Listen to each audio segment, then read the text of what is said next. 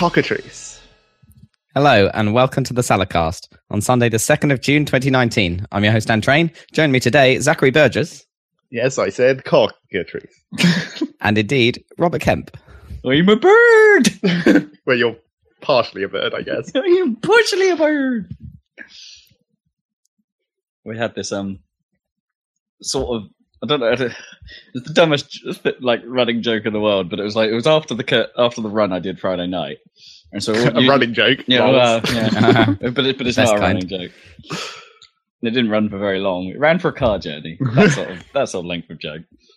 And we had that moment that seems to be very common this year, where a flock of birds decided to land in front of the car as we were approaching them, rather than flying away from the car. Didn't hit any of them, but you brake and you stop and you go, why did? It's happened several times to me, and it happened while I was getting a lift as well. We just mentioned it, and it's like, why are the birds all so dumb this year? And then for some reason, and apologies to the West Country, that then meant we were doing bird impressions in the West Country accent, just being like, I'm a bird. Okay. Is that where they're coming from?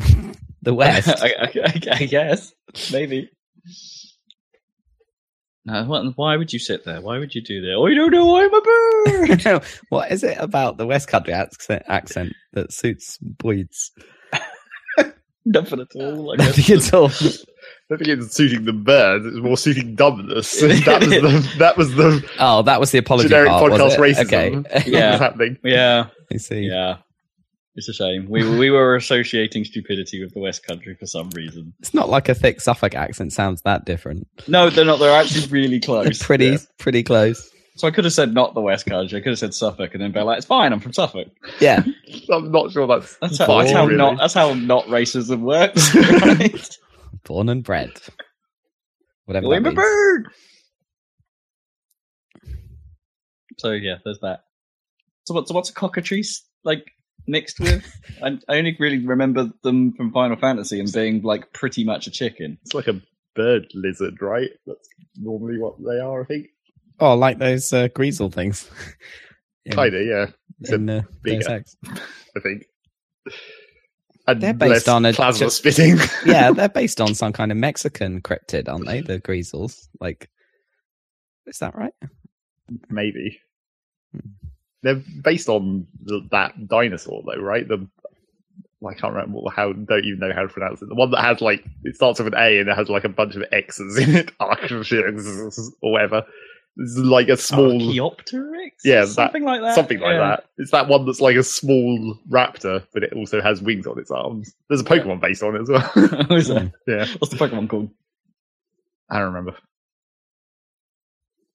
For a change, I don't remember the exact name of that Pokemon. It wasn't a good. It was a bad Pokemon, okay. Mainly because one of its traits was one of the dumb traits that just makes it bad. I don't remember. It was like if it gets hit, did it have a West Country accent? It was something dumb like if it falls below 50% health, it just loses all of its attack power. Wow, it just sucked. That's kind of makes it. Well, I suppose Pokemon normally resorts to one hitting everything. Right? Yeah, usually. So it wouldn't have made too much difference. Yeah, it was like you had to have it just be at the start of your party and just have it do the first strike, and then as soon as it takes any damage, just swap it out. Get it out. Yeah.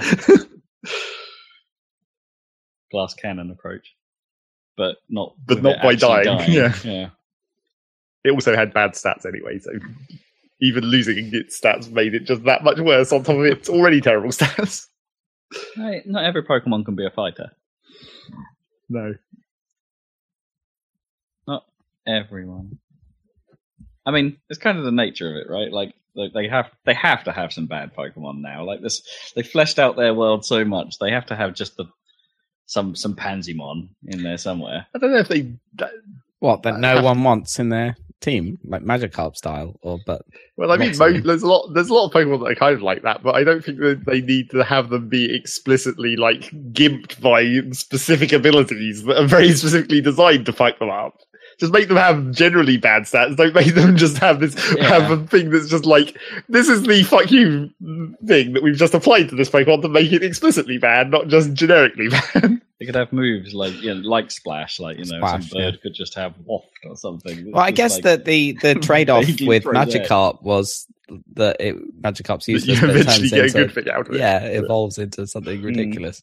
So you could just do that. But it wasn't really a trade-off. It was more just like an inconvenience. Like, you couldn't actually use Magikarp. You just had to give it XP for a while until it became the thing that was actually useful. Yeah. But you could do that with other Pokemon. Yeah, but that's just kind of the same thing. It's just making something that's entirely useless. Yep. You're looking for something only slightly useless. Yeah, I mean, you wanted... The thing about, like, with Magikarp in particular is that, like, there was... before it gets tackle, I guess, there's a point where it literally can't do anything and it can only succeed by sharing XP. And you have to grind through that phase. That's you shouldn't do that. You should at least give every Pokemon some capability to potentially earn its own XP. I didn't even realise Magikarp got tackle. I thought it only ever had splash. No, it does get tackle eventually. Like halfway through the level grind. What was the pointless fish that was in the first Smash Brothers? Goldeen. Yeah. I mean, that has actual moves in the game. Yeah. I miss Goldeen coming out of a Pokeball in Smash. Like, I just want it to randomly shout, Goldeen, Goldeen. Does it not still exist in Ultimate? I don't think so. It's been a very long time since I've seen a Pokemon do nothing but have something vaguely damaging in it. I don't know. I'm not sure it doesn't exist. Inconclusive.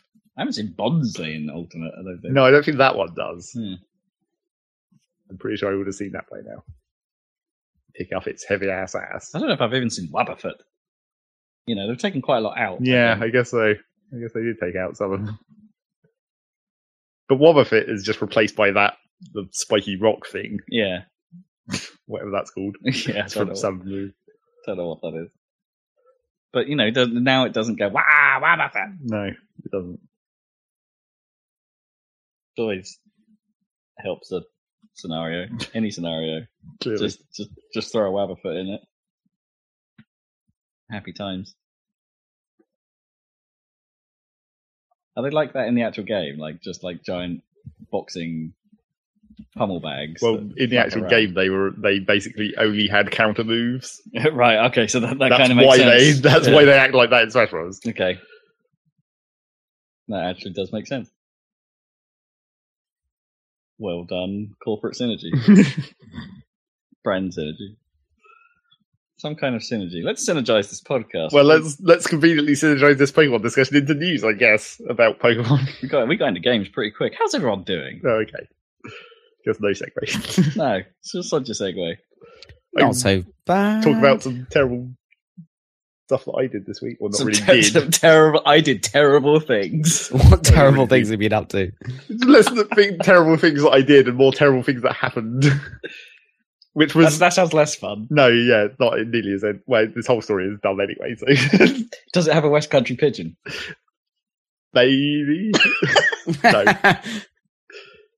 I was thinking about a West Country accent. Maybe not a pigeon. There might have been a West Country accent because what was happening was I was playing a sound file on my computer, and because I didn't want to, because the classic problem, you don't want it to accidentally enqueue into Winamp. Right. Because that'll fuck up your playlist. And you don't want to open Windows Media Player because that is a piece of shit. So you use VLC, right? So I was like, yeah, I will play it in VLC. But then once I finished playing the file, I accidentally clicked on like just the My Music link in VLC and it started playing My Music library. And because like quite a few years ago at this point, I stripped out my Winamp playlist to be less dumb.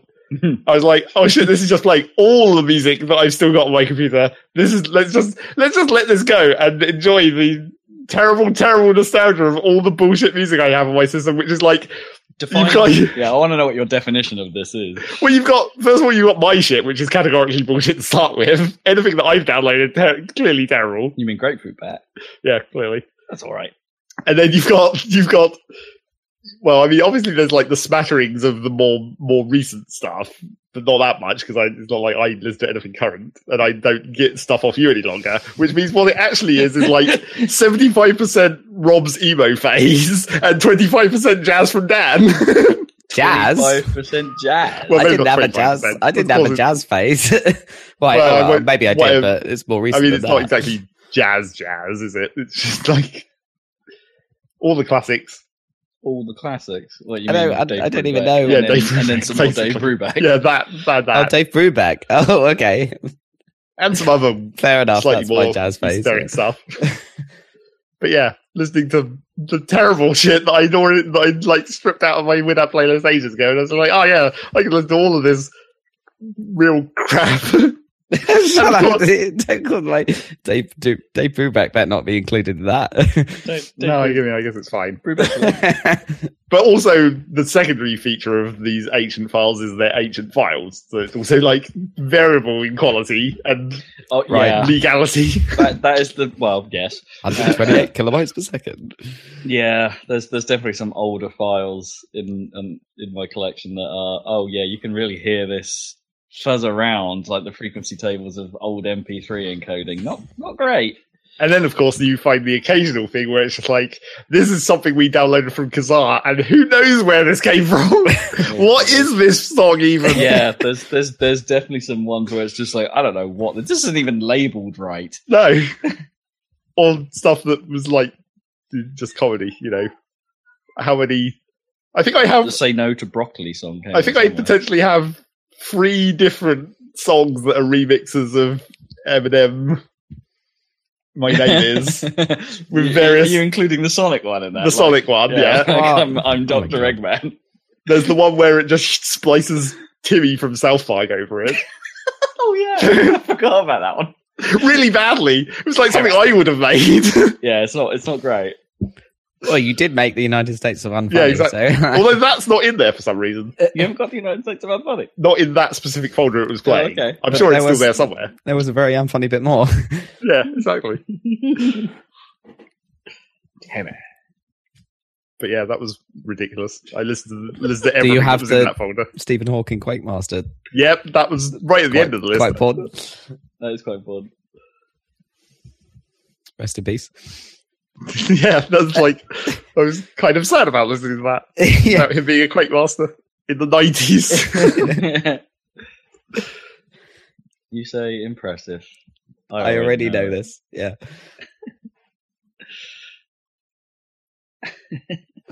PhD in pain and a master's in disaster. Top story, Zach.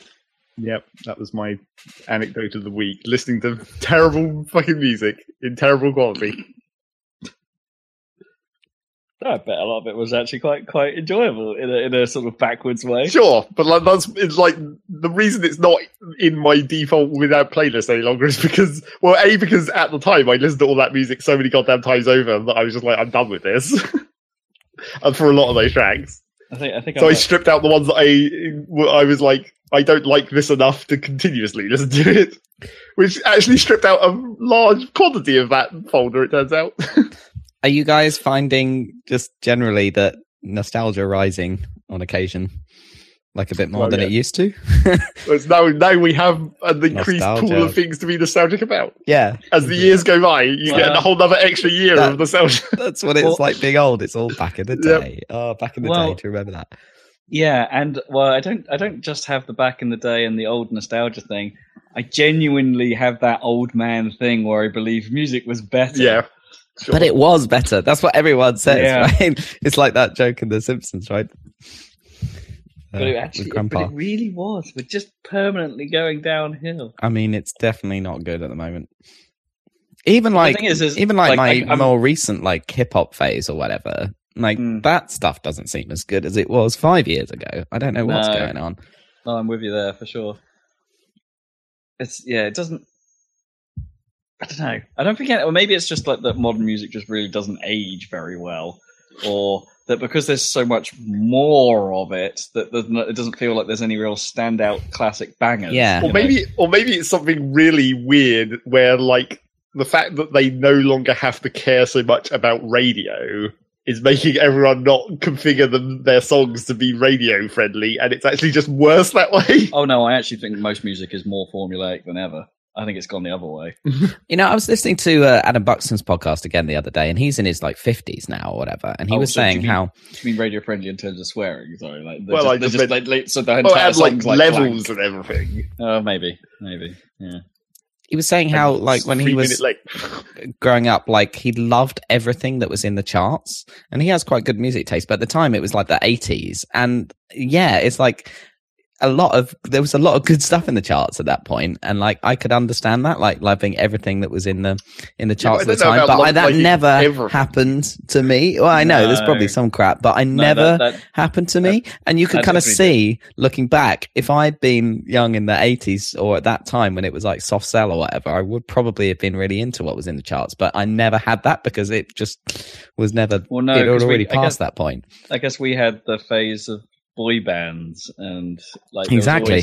Well, we had far too much Spice Girls and nonsense. Yeah, there was a short period after the boy bands and Spice Girls phase that it was okay. Not really. Sure. I mean, there was the rise of it, like indie, and when I got into, I still quite like a bit of terrible new metal. It's got to be said. Like, probably because we were the right age or whatever. Yeah, I wasn't that into that. I mean. I know you weren't, but I can go back to some Lincoln. I can still listen to the odd bit of, I've forgotten what they're even called, but Rollin' Limp Bizkit, that's it. Limp Bizkit, yeah. Classic. Yeah, I listened to all of that because that was in that folder as well. No, you didn't, did you? Well, there's not that much. I think I've only got a partial amount of how much Rob has. Oh my God. There was that sort of middle-aged Metallica phase that was all right. And before they got really bad, during the boy band and Spice Girls phase, Britpop did make an impact, right? Yeah, when we were like 10, it was like Blur and Oasis in the charts a little bit, and mixed in with that, there was also we were young enough to like the dumb things like Cotton Eye Joe and stuff like that.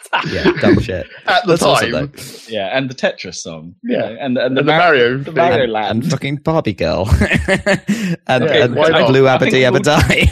I think collectively we drew a line at Barbie Girl. I think so. Probably.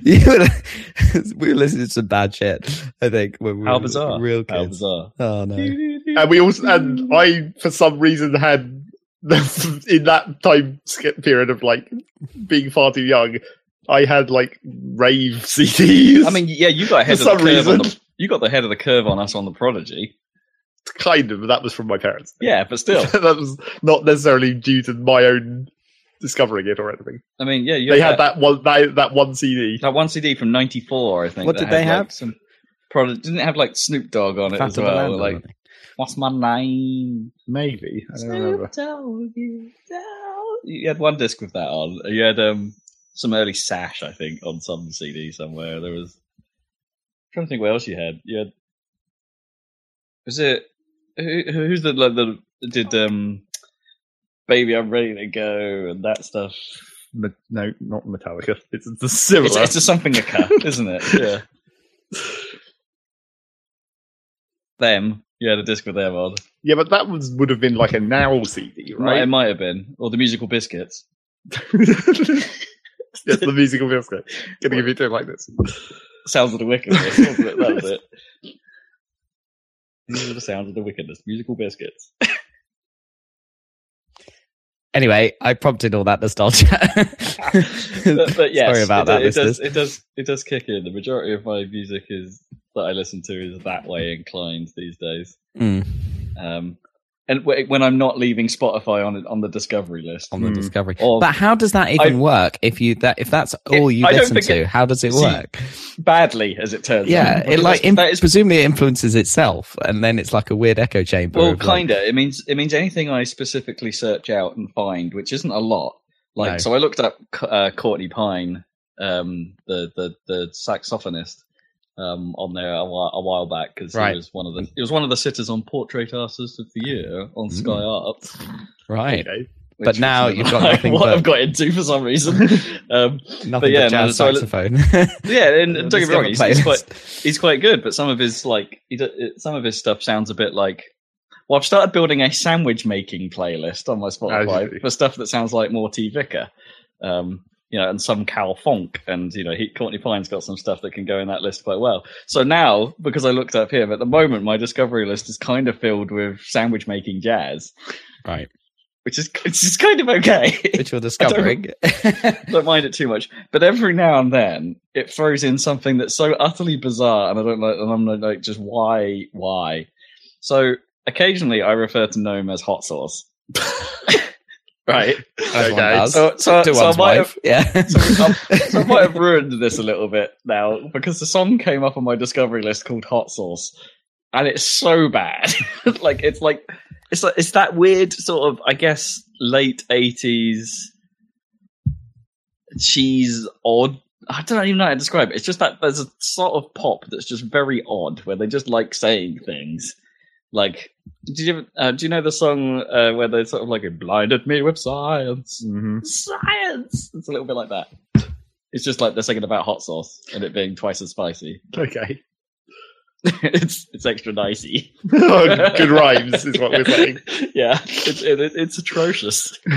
But now I can't stop saying it. Yes, naturally. So it does occasionally ruin things. I'm surprised, actually, Spotify doesn't have more bass in it than like my discovery list than it does. Because, you know, one of the first things I did was seek out Savant and Chemical Brothers and some Skrillex, of course, and hunt down those and add them to my list and things like that. But they've never come up. Oh, and the Just Shapes and Beats OST, things like that. It's like you can listen to all of those, and then like those never come up. I'm wondering what this week's will be, because I listened to Billie Eilish this week, so maybe I'll get emo teenager girl music. But Billie Eilish is all right. Eilish, not Irish. Billie Eilish, yeah. I mean, yeah, that's cool. I mean, there's some good new music. Yeah.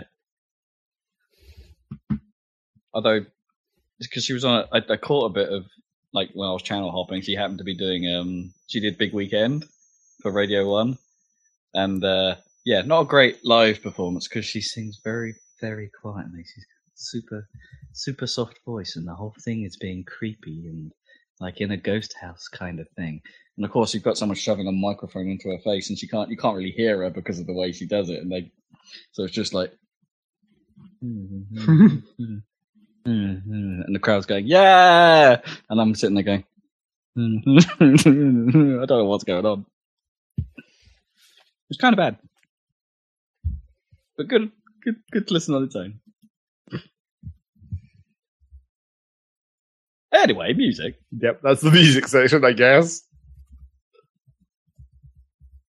News. We go back to Pokemon. Well, we have to. Wait, you haven't tried my new kettle, have you? So.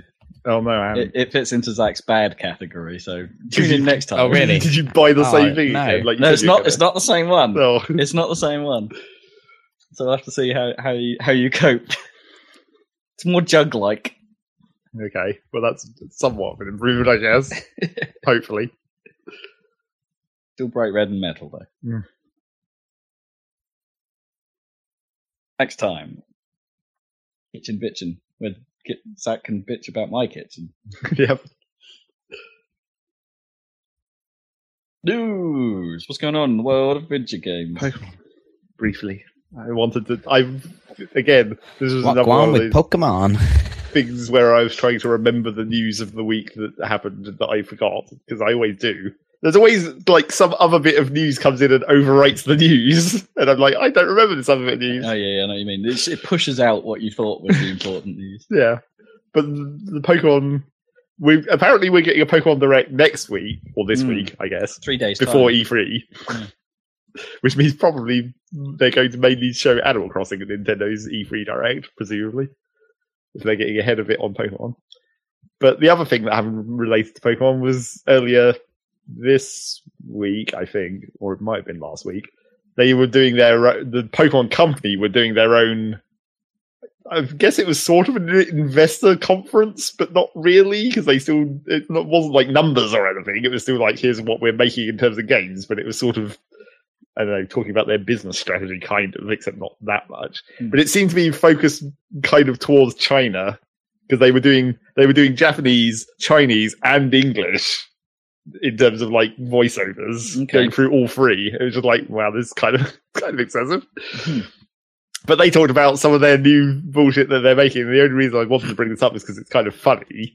Firstly, the first one is that it's kind of funny because it's almost Nintendo-like if the Pokemon company was actually part of Nintendo in terms of being the worst dumb idea. Where you remember how on the 3DS they made a 3DS app called the Pokemon Bank to let you transfer Pokemon from older versions that you had to pay a subscription for eventually.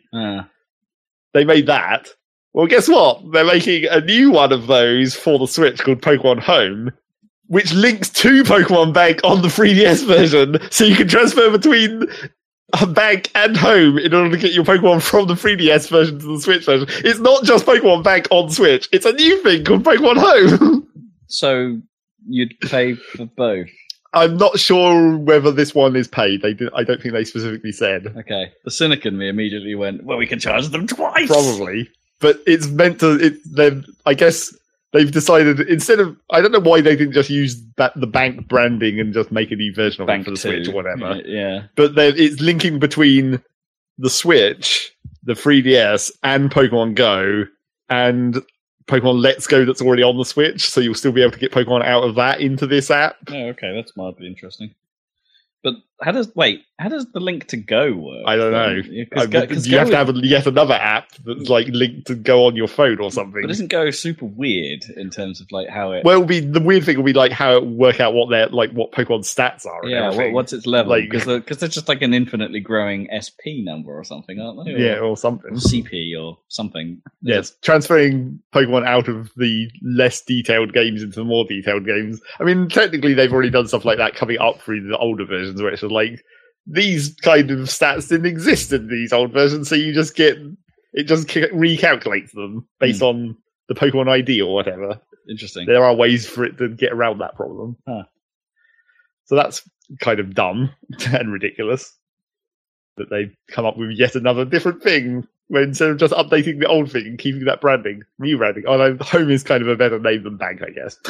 No, Bank makes a lot of sense. Well, Bank does make a lot of sense, but if you're going to have it be the home for all your Pokemon from all these different games, that branding is slightly more... Is this like because Bank sounds a little bit too corporate, and even though you are storing all your Pokemon in a computer. Yeah. It's like, no, we're giving them a home. And then the much more ridiculous, in a funny way, bit of news that they've made of this is Pokemon Sleep. The Pokemon Company wants to own your soul every minute of every day because they're upgrading Pokemon Go with a new, extra device thing that you put on your bed so it can monitor your sleep. I bet it's not that they should have thought about this when they were putting out the Go Watch, surely. Yeah, you'd think so, but no, they want to sell you yet another bit of hardware. Yeah. But yes, they're upgrading Pokemon Go to not just monitor your walking, but also to monitor your sleeping. To do what? I don't know, get more Pokemon, presumably. I thought Nintendo were pulling out of the Vitality game. This isn't Nintendo, though, is it? Is it the Pokemon Company? Yeah, this is the Pokemon Company doing their own thing. Okay. Attached to Pokemon Go, which also isn't Nintendo. Well, I thought Nintendo had some sort of license ownership over Pokemon. Who knows what that business deal actually is? Yeah, it always seems I think Pokemon Company are allowed to do their own thing, but I do think Nintendo's always involved somewhere. Well, Nintendo did briefly shelf on this presentation to say, Sword and Shield are coming, don't worry about it, and then they just left. That was pretty much it. So that was the Pokemon thing. It's still dumb, and they just want to get Pokemon fucking everywhere. Well, of course. At all times. Yeah. Never not be Pokemon. Pikachu's still hot right now. Forever. In fact, those first 150 Pokemon are still hot. Yeah. Sod the rest of them. Yeah, exactly. Yeah. Those are the only ones that matter. Well, and of course my soft spot for Sudowoodo. You can stay. Okay, we'll get Gold and Silver then. 250. Yeah. Sudowoodo, so good. It's such a silly name as well. Well, that's the way, when the English translations of the names are good, they're good. They're good, yeah. I guess Cinnamonkey. I guess I've never well, yeah, that exists. I know, it's bad. Except not exactly like that. Isn't it? Not Cinnamonkey. Isn't it? It's not quite as explicitly terrible as that. Well, what's the new monkey? Isn't that the new monkey from Like that Sean Seal trailer? No. Oh, it's not Cinnamon. No, it's not Cinnamon. What was the I forget what it is, though. Chim. No, you're thinking of Chimchar. That's one of the previous monkeys. Right, okay. He exists. I mean, the only one I can really remember is Score Bunny. Yep. Because it's got Bunny in the name. That feels like they're breaking their rules a little bit. Kind of. I mean, it's not like that's iconic, I don't think. But terrible. Score Bunny. More news. Let's talk about. Let's briefly get through the Epic doing dumb things news of the week, I guess. Although technically this is actually news that was related to what we talked about last time. This is a regular section, is it? Yeah. It is, yeah. Regular segment. I'm trying to think how long it's been since we haven't had some dumb Epic news. At least 2.5 months, I would guess, judging by how many podcasts it's been. Considering it's dumb. Yep. Can you do it in a Suffolk accent? I said Suffolk. Well, I can do it in a Suffolk accent just by talking. I don't think we have a Suffolk accent. I think we do, you just don't know it. Okay. It's not very strong. No. But the dumb thing, it was more related to the Epic sale, which is why technically this is news that would have been in the last time we talked about it, but it didn't quite break by the time we did that podcast. It turns out, because the Epic Store is bad and crappily featured, you may have heard people bitching about this several times, that it doesn't have a shopping cart. And everyone's like, what the fuck, why doesn't it have a shopping cart? And then they release their roadmap for upgrading the Epic Store, and the shopping cart is in like the long-term category. Oh, it's like it's still going to take them another 6 months to even make that. Well, I wonder if they're thinking like, so how often do you make a shopping cart of stuff when you're buying on Steam? Well, yes, not that well. I mean, some people probably do, but I do fairly frequently, because it's like when I'm buying something, I go, well, I'm buying this, so I might as well go on a bit of a and also a lot of the time you're doing it during a sale when you're buying several things, which is what happened here with this Epic thing, because during their sale, there's no shopping cart, and people are like, I want to buy several things on the Epic Store, so I'll buy them, except I have to buy them one at a time because there's no shopping cart, and then whoops, my account got locked because of fraud protection. Genius move there, Epic. Your fraud protection doesn't account for the fact that you don't have a shopping cart. Yeah, so they have to explain, if you buy too many games too quickly, they think your account's been hacked. Because there's been a lot of hacking problems with Epic accounts, I guess. Yeah, because of course there is Fortnite. Yep. So they assume all that spend is illegal, or someone having access to your account and going, I can spend on your account somehow. Which means they're storing credit card details? Is that a thing? Well, I mean, it's a store, isn't it? Yeah, but not every store allows that. But yeah, I guess they would for Insta V-Bucks. Yeah, exactly. So it's, yeah, I can see why it's there, but I guess those who are a little bit flush for cash, or flush with cash. Well, and this big ass sale, where everything was on sale. Everything's on sale. And then partially related to that, and also games I haven't been playing news. The Oxygen Not Included launch patch got delayed from May 28th to sometime in July. And if you want to... Oh, yes, I know. If you want to go into, like, get out the whiteboard and red string conspiracy mode... If you look at the timeline of events, what happened was they announced that they were going to release their launch patch for May the 28th. The Epic Store sales started happening. They removed their game from the store because of that whole situation that we talked about last time. And then they're like, our new release date is sometime after the Epic Store sale is finished. It's like, I don't think that's actually the reason, but it is a nice coincidence for them, I suppose. It does seem mighty convenient, doesn't it? I think they didn't give them enough time to actually finish the patch that they were working on, because it did seem like, even when they first announced that date, it was like, that seems like quite a quick turnaround for this, what seems to be quite a lot of content with the new biomes and all that stuff they're planning on putting in. It didn't seem like they were giving themselves enough time. So as long as they are in fact continuing to work on it, and it's not just like an extra month and a half where they're just like, we just don't want to sell this during the Epic sale, so we're just going to sit on our asses for a month and a half. But not like they aren't going to continue working on this game post 1.0 anyway. No, of course. Because it's not like they haven't fucking stopped working on Don't Starve forever. Yeah, and there's very few games that actually get left alone after launch these days. Well, sure. Like, just all games will keep going forever. But yeah, that was quite a coincidence, probably.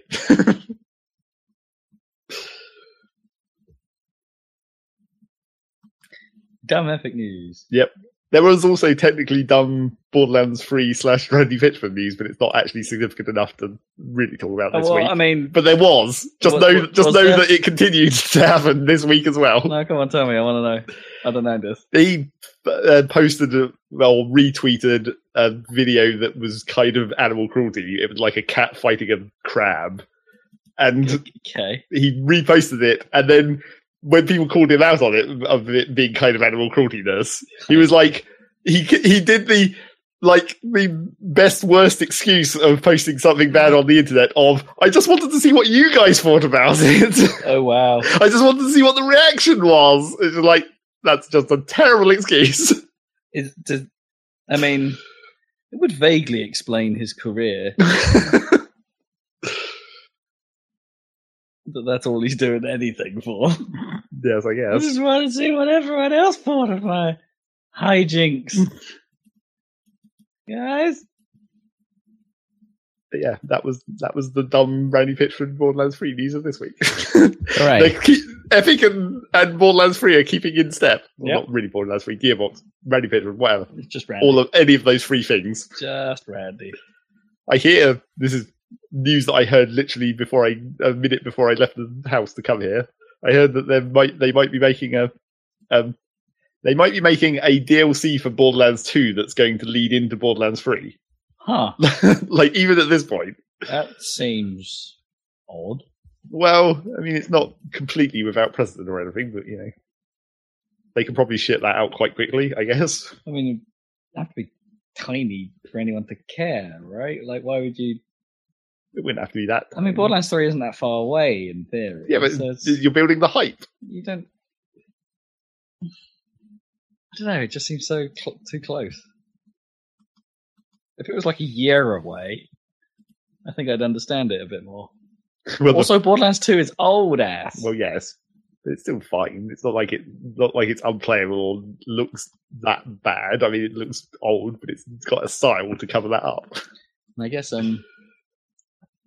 think it might be the Handsome Collection that's just come out on PS Plus. Mm. So you could play all the Borderlands. Yes. They're building hype, exactly. So maybe there's a route you could potentially want to buy some DLC for all of that Borderlands you've just got. The real question is, when's this DLC coming out on Steam? Because are they going to be building hype for the Borderlands 3 release that isn't going to happen on Steam until at least 6 months after the September?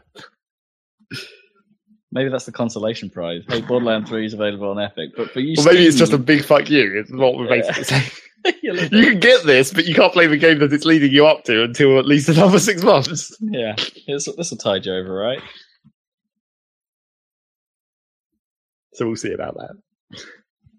It's not without precedent to do that simply because of, I don't know, Bloodstain's the one I think of because they put out that demake, didn't they? The retro game. I'm not sure that's exactly the same. It's not quite the same. It's not DLC, but they put out a whole different game. I was thinking more of Mass Effect, where they did those DLCs that were crossover between the different parts. They weren't really leading up to, though. It was there was that Mass Effect 3... No, wait. There was the Mass Effect 2 Arrival, where they did the... Or was that 3? No, I think that was 2. They did a bit of DLC that was pre the actual story of Mass Effect 2. But they linked the old Mass Effect and the second one. I think they did it for free as well. Yeah, but I'm not sure that was really on the hype train. No, it wasn't exactly the same, but it was the same idea where they were just here's a DLC that links these two stories more directly and fills in a bit of the gap. I mean, that's not that uncommon. I mean, Final Fantasy did that. Final Fantasy 15 did that to link its own story to itself. So that again may not count. When it's just our story is so convoluted in this one game, we need more DLC to fix our own story. Yeah, or we've hacked considerable parts out of it. Well, yes.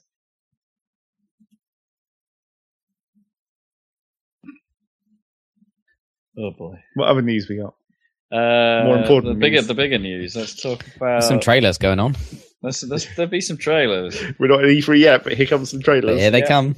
Some early reveals. So, some weird, like, why are you doing this not at E3? Well, a little bit. Okay.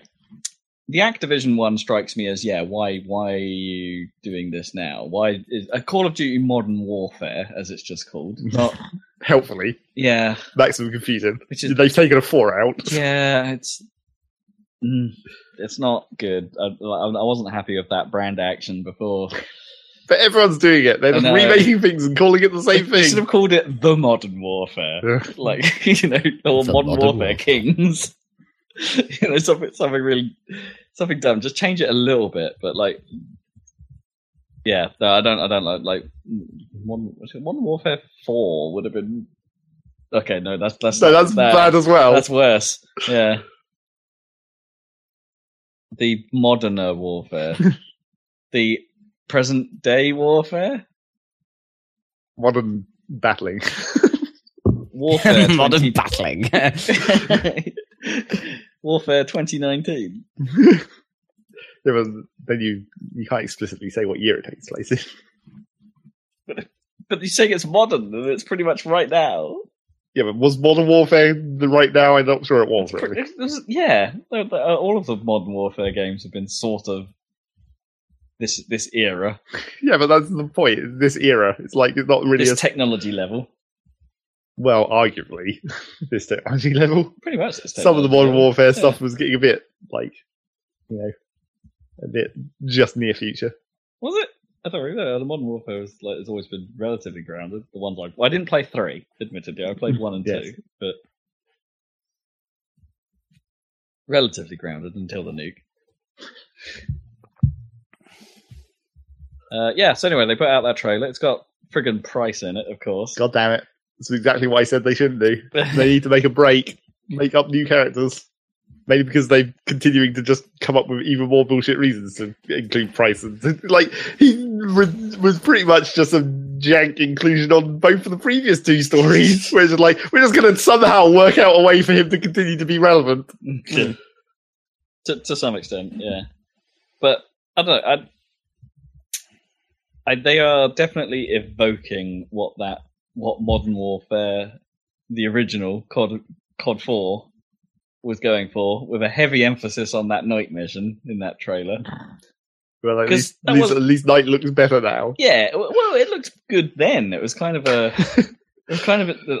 first. Like that night vision was not just that night vision was there. Like that's not a first, but that they'd done it in quite such a realistic looking way. That's sort of like the way those headsets work, you don't see very far, but that certain things are super highlighted, like the laser sights on the guns, and it's like it was a damn fine looking thing at the time, and it's like, yeah, okay, fine, I can see you're capitalizing on possibly the most famous part of the original COD 4, but the original COD 4, but that's kind of all I really took away from that. It's like, but yeah, I still kind of came away thinking, this will probably be all right. Well, at least they're making it's story. A campaign, yeah.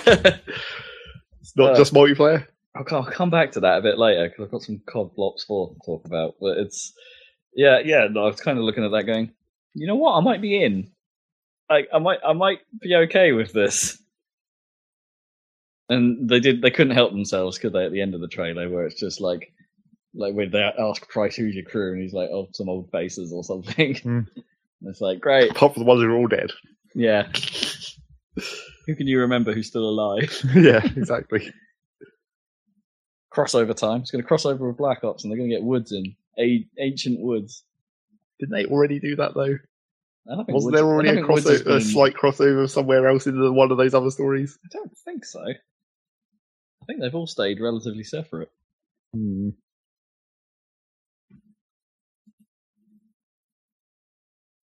Just actually thinking about it, slightly odd, but yeah. Kevin Spacey will turn up, I don't know. Oh god, I hope not. I think that's the end of his video game appearances and probably most of his... Most appearances in general. So there was that. It's a little bit surprising. It's odd that it just wasn't either tied to a Microsoft or a Sony thing of some kind. It might be because Sony aren't doing a thing and Activision just wanted to get out there. Yeah, or they might just be showing it again.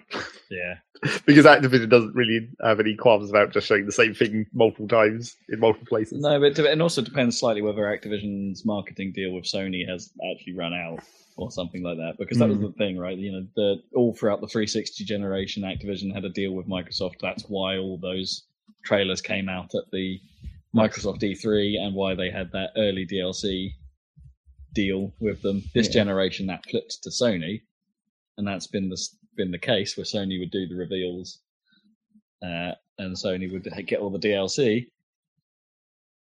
Not now. Well, maybe not now. Busted. We don't know. And the other one, we got a tantalizing 9 ass minutes. There was some ass. There was a little bit of ass, yeah. But 9 well, minutes. it is. Yeah. Yeah, 9 minutes of Death Stranding. You want to talk about trailers that they probably wouldn't have been able to show at a conference? I don't know, a 9-minute ridiculous Kojima epic probably fits in there somewhere. I feel like that would have been fine in like a Square conference. Well, maybe. Like they have time to fill. Well, again, it's another Sony thing. Well, right? yeah, exactly. Because Sony are helping out with Death Stranding, and it's and if Sony don't have a show, where are they going to fit a 9-minute trailer? Well, like we said, presumably Sony is going to have some kind of video thing at some point. But maybe they don't want 9 minutes of a video thing. So I still don't know what this game is, but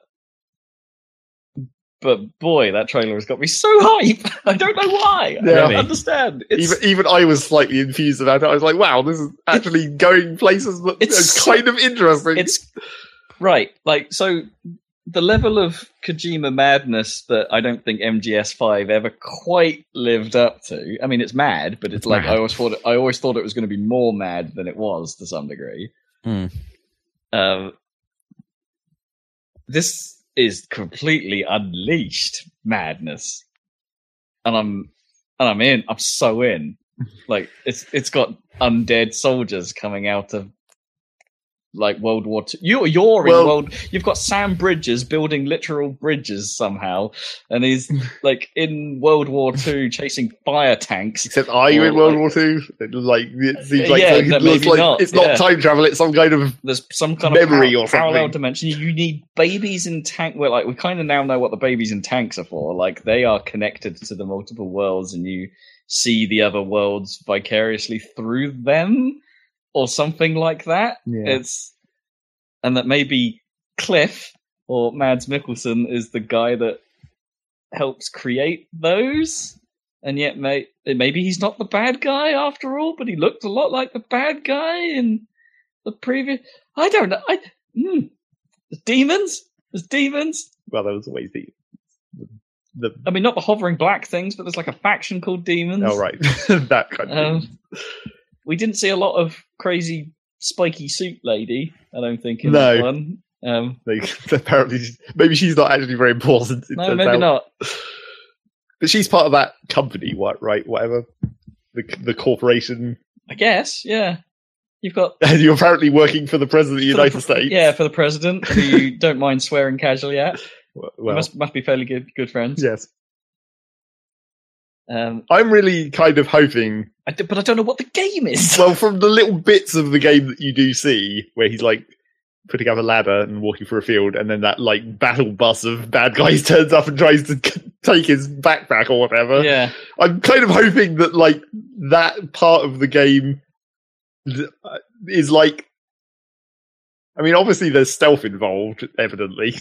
Also when you're avoiding the shadows or whatever. Himself has said this isn't a stealth game. Yeah, I mean, but maybe it has some stealth. Kind of stealth. Yeah, but like he's describing it more as an action game. Well, that's kind of what I was hoping it wasn't so much like that. And some nonsense about strands, because of course. Well, yes, but that whole bit where they like chase him around in the field, and then like he hops on his weird portable motorbike or whatever and tries to escape, or like I was kind of hoping that was going to be like really rare. I was kind of hoping for a walking simulator, except like more extreme. Yeah, because if it's like some kind of interesting traversal game, I guess, like where it's about overcoming, like getting over it with Bennett Foddy, but with a budget. Yeah.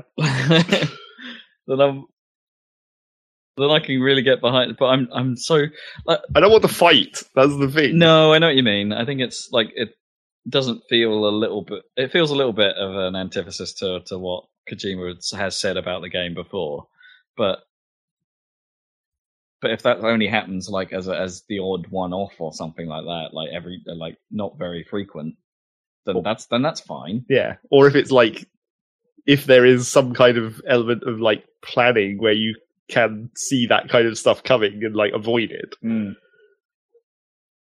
Yeah, because it seemed like there was some sort of ping on the ground, wasn't it? And you could see where he... Yeah, like it scanned his backpack and then it left like an image of where he was. So you could see where the backpack had been scanned and been like, all right, I need to get away from that. But then they turned up so quickly, it's like, that's kind of... That might have just been for the trailer. Well, sure. Yeah. There's a huge amount to it. It's just... the bit I'm sort of struggling with a little bit is like how exactly what we saw in that trailer connects to some of the stuff we saw in the early trailers, especially the first one, right? Like I suppose the hands on the grounds and the things dying and things like that, and the other connected. It's like it was a little bit more. Well, I think that very horror film than where it's now ended up. Well, I think that very first trailer was more like you could consider that almost sort of a dream sequence or like a conceptual like state of the world thing. Like maybe that's not necessarily actually in the game, or if it is, it's like or it is a dream sequence or something. It's just like it doesn't fit that well to what they've shown of how the world of the game exists. I don't think. Maybe unless you get to the coast and then it looks like, oh shit, at the coast everything's all fucked up. Yeah. Man. I do have to talk about the fact that there's a character called Die Hard Man. Die Hard Man. Die Hard Man. What's the name? Die Hard Man. Die Hard Man. Like Die Hard. No, not even spelt differently. Like Die Hard, or something like that. It's just straight up Die Hard Man. Okay.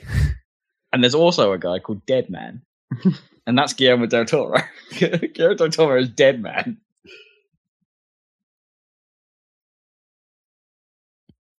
I mean, it sounds pretty exciting, to be honest. I'm so confused, and I love it.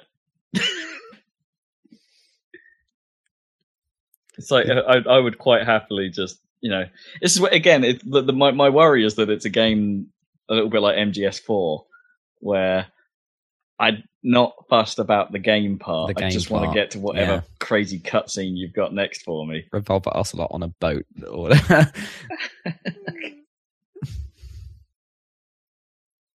or some kid throwing eggs. That happened a lot. Oh man, Death Stranding. Get hype. November. Out this year. You know what's not out this year? Convenient segue. The Sonic movie. The Sonic movie. It got delayed. Yay! So evidently they are going to do work on it. Yep, it's official. They are doing something. It's not been delayed by much. Let's put this in perspective here. It was a November release date, and it's been pushed to February. Right. That's not that big long. Difference. Yeah. Well, like so they're basically paying, like forcing a CG team somewhere to have 4 months, 3 months to 3 months. Yeah. To crap out a whole new Sonic model. Well, technically, they've got more 8 months if you include the time now that they know that they have to start working. Yeah, but they've only added 3. That's the thing. They've been running really to the wire. Meow. Oh dear. I don't think that can be saved. It's weird to some of the commentary you hear about this, where some people are all like, "Hey, we kind of wanted bad Sonic because there's no way this film can be better." No, just by making Sonic look better. Yeah, he looked atrocious, but the rest of the trailer looked atrocious. It suited the tone of the film, but it all looked bad, so it worked out well.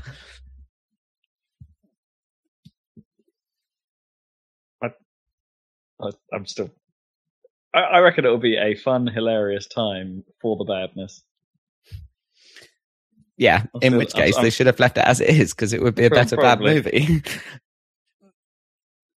If they don't throw in a random human teeth joke in there. You think they're going to have to edit in some extra scenes to reference the badness? Yeah. They'll reference themselves somehow. Make a joke about never taking your gloves off. So you don't want to see what my hands are like. Nah. I reckon that might be the one change they make. They leave the rest of Sonic the same. They just put gloves on it. It could work. I mean, nothing about this film works, but yeah, that happened. And Bixby on my watch just kicked in somehow. So as it tends to, apparently. Yeah, I still haven't actually figured out what the appropriate command for starting that is. It just sort of does it every now and then. Like, I don't know. I actually don't know how to make it trigger on the watch. I know what the phrase is to make it trigger on my phone, but my watch isn't listening. It's like, so I'm clearly doing something, or maybe I'm leaning on a button or something on my phone and it's triggering it on the watch. I don't know. Technology. It could have started talking at us, but I got ahead of it. What else? The new Bixby voice is bad. Like, it's better than it used to be because it's English now rather than American. Okay. But it's so enthusiastic. It's like, "Hi, I'm Bixby. I come straight out of children's TV. I'm a bird." Yeah, that boy.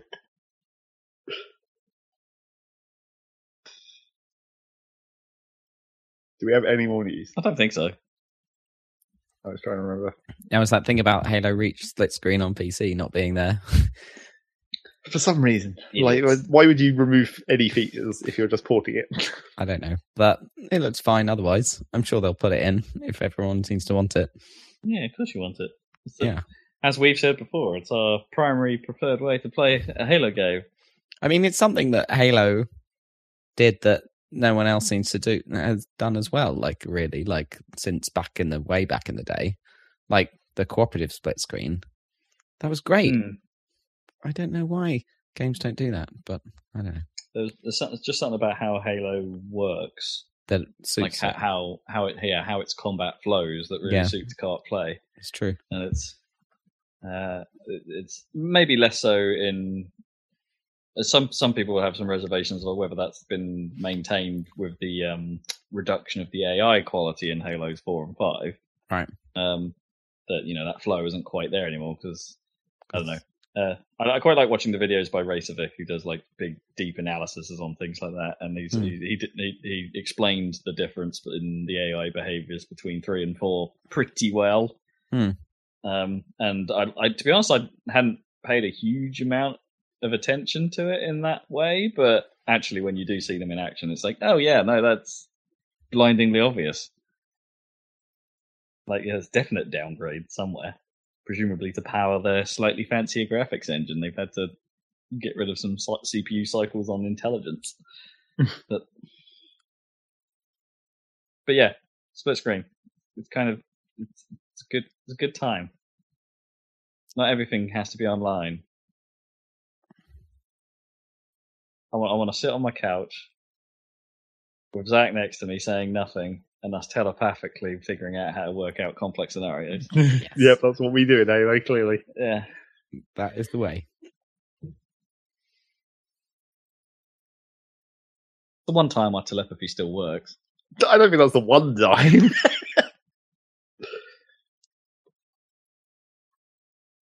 I don't think we have it every time on Rocket League anymore. No, well, not every time. Sometimes. Didn't Reach have a horde mode? It did. It had a version of Firefight in it. Not as good as the original, though. Not as good as ODSTs. Right. They changed up the rules a little bit, and so it wasn't quite as fun. But it is there, and it is still a fairly decent horde mode. Yeah. That's pretty good in split screen, I bet. Oh yeah, works just fine. I mean, I ended up playing quite a bit of that online with Kips, I think, back in the day. But That might be it for news. The news. It's time for What Have You Been Playing? What you been playing, Rob? What you been playing, Rob? Oh, what you been playing? That would be me, Rob. Me. Rob. Me. I've been playing Black Ops 4. Still, for some reason. I thought you were done with that after the last podcast. Well, no, I wasn't done with it. I'd only just touched on competitive multiplayer last podcast. I hadn't even pressed blackout or zombies buttons yet. Because why would you? I mean, that is an interesting question, as it turns out. Especially zombies. Why would you? Yeah, so... okay, so... I'm more disappointed with Black Ops 4 having explored the rest of it than I was just playing competitive multiplayer. Because it makes the value proposition of it feel not good. Right. Like, so, okay, let's start with zombies, because I've never liked the implementation of zombies in COD. It's always felt either far too simplistic, or when they started going crazy with it and adding like all these secrets and extended worlds and things like that, none of that's ever explained. You've got to put the legwork in to try and figure that out whilst still playing a horde mode. Yeah. And like yeah, there are things to delve into if you really want them, but they're obscured and they were awkward to pull off, and it just wasn't a huge amount of fun. And over the years, they have improved that. I will give them credit. It's slightly less obscure than it once was. It's a little bit more overt about how you can actually unlock different areas of the map, for instance, and how you can actually progress through and make things happen. Some of that stuff is more obvious and more explained to you, and some of it in the like tooltips, like of certain areas, will be like, "Oh, you need to go do this thing before this will open up," and it's like, "Okay, fine, you're giving me some like Johnny Casual here the ability to actually get slightly further through this and see more of your content. That's fine." I still don't feel like I understand it at all, though. It's like it seems really hard to actually play properly, and I'm playing it with randoms, obviously, and everyone splits out, and I don't know how I upgrade myself properly in order to be in a position where I can hold off the horde sufficiently well enough. Yeah, it's odd. It feels like a lot of attention has been put on it this time round. Like it no masked while it was loading up. She was like, "Is this the main mode of this?" Like, you know, so like from the outside looking in, it looked like more attention had been spent on the presentation of this than the rest of it. And yeah, to some degree, I can see that. Like, it's got its own custom HUD, and it's got custom, you know, the design and the feel of the game is fairly different from the rest of it. So yeah, clearly time is spent on this. But even with all these improvements, I still don't really get why it's such a big deal. I don't get why it would justify itself being a third of this package. You know? Yeah, like, I know. It's just... Well, it was never meant to be a third of any of them, was it, really? It's just now there's not much of anything else to it, so it is. Yeah, it used to be like the main just a one bonus. It was the bonus on top of the single player, which was short, and the multiplayer, which was the main thing, I suppose. Right? Well, yeah, it started as the bonus to that first World War one that Treyarch did, right? World at War. World at War, that was it. Yeah. It started off as a little bonus to that, and then by the time Black Ops rolled around, they made it a little bit bigger and made it the joke. Is it the Dead Presidents mode? Was that in that one? Yeah. Maybe. I mean, yeah, which was the one with Nixon and? I think that was Black Ops 1. Didn't it have Robert McNamara and Kennedy? Yeah. Yeah, it had some. Well, I mean, the Zombies mode has always had some fairly big acting names behind it. Well, like one of them had Jeff Goldblum in it. Like, it's a little bit ridiculous. But it's kind of bad at telling any kind of story because they're all just random quips. So I've played like 3 or 4 rounds of it now on the level that's set on a doomed cruise liner kind of thing, And like it just feels like they're just randomly saying things periodically. It's not like they're really telling a story or stuff like that. There are interactions, but they're not proper interactions because they're shouting at them across the ship, and you can just hear them. Like because the players all spread. Players are stupid on that. They all spread out, and it's like well, okay, well, shouldn't we be sticking together to make it so we can actually survive past this wave? No, all right then. We're all as far apart as we can possibly be. No one's paying attention. No one's talking. Is probably a blessing, and maybe if you're dedicated and you bring a group of friends with the intention of figuring this out, and you don't mind spending 15-20 minutes on each run at least, then maybe there's something there for you. Like I said, it does seem relatively well made. It's just odd, and I think this is where some of the I was thinking about this. I think this is where some of my problems with modern Call of Duty start coming in, because it has consumable items in the form of elixirs that can give you a buff. They can do something in there, but like I said, I'm pretty sure they're consumable and you don't get them back. And I haven't quite figured that system out or how that actually works. And it's like, that seems like, that's a pay to win mechanic right there. And it's like, it's not. Yeah, this isn't competitive, it's co-op, but still, it's there. And I was like, oh, all right. That doesn't fill me with a huge amount of joy. There are consumables that are purely, they're classed as whimsical, which might actually be the best thing about this, but they're a consumable item still, so you've still got to pay some currency in order to get them. But I played one game where someone threw a whimsical elixir out that put like rubber duck rings around all the zombies. Like it does nothing other than every time you kill a zombie, all the duck around it quacks a bit, which makes it somewhat more entertaining. You actually just hear there's all these dark corridors with zombies attacking you, dying, and going. It does. Whimsical is the word. It adds something. But it's a consumable item. Yeah, if I used it that one time, I'd get 4 minutes of fun or however long it lasts, and then it's gone. And you seem to get the currency very, very slowly. So, don't care. Moving on. So then I played some Blackout, and then had my usual experience with Battle Royale games, which is play a couple of rounds and get murdered immediately. So I've got no idea what I'm doing, no idea how to play this. And then have one round where I'm following a teammate because I switched to team mode, and we run around for ages and actually do quite all right and had a pretty good time with it. But like, I was highly tempted to stop after the first few rounds of just wait for the lobby, hang around in the staging area for a minute while everyone loads in, then do the wingsuit jump, then land somewhere where I can't find a gun, and then get one shot killed. Ugh. Wait another few minutes to repeat the pattern before I've even fired a shot. And there was one bloody match where I didn't know what was going on, and this thing that looked like a paper airplane just flew at me, and I sort of look up and I go, oh, what's that? Boom, dead. It's like, I've got no idea what that was. Just like a paper airplane just killed me. Ridiculous. So yeah, I had a rocky start with it, but when I got into that game where we lasted a bit longer, it's like, okay, yeah, it's a battle royale game. I don't think it's as good as Apex Legends. There you go. I don't really know what else to say about it. It's like, it's just. How much Apex Legends did you play? I've played quite a bit of that. Quite a bit. Yeah, I think it benefits greatly from having some of that Titanfall DNA, because it feels good to move around. The level design is not so big and so open as PUBG, and the Blackout map is huge. Like, it's really big.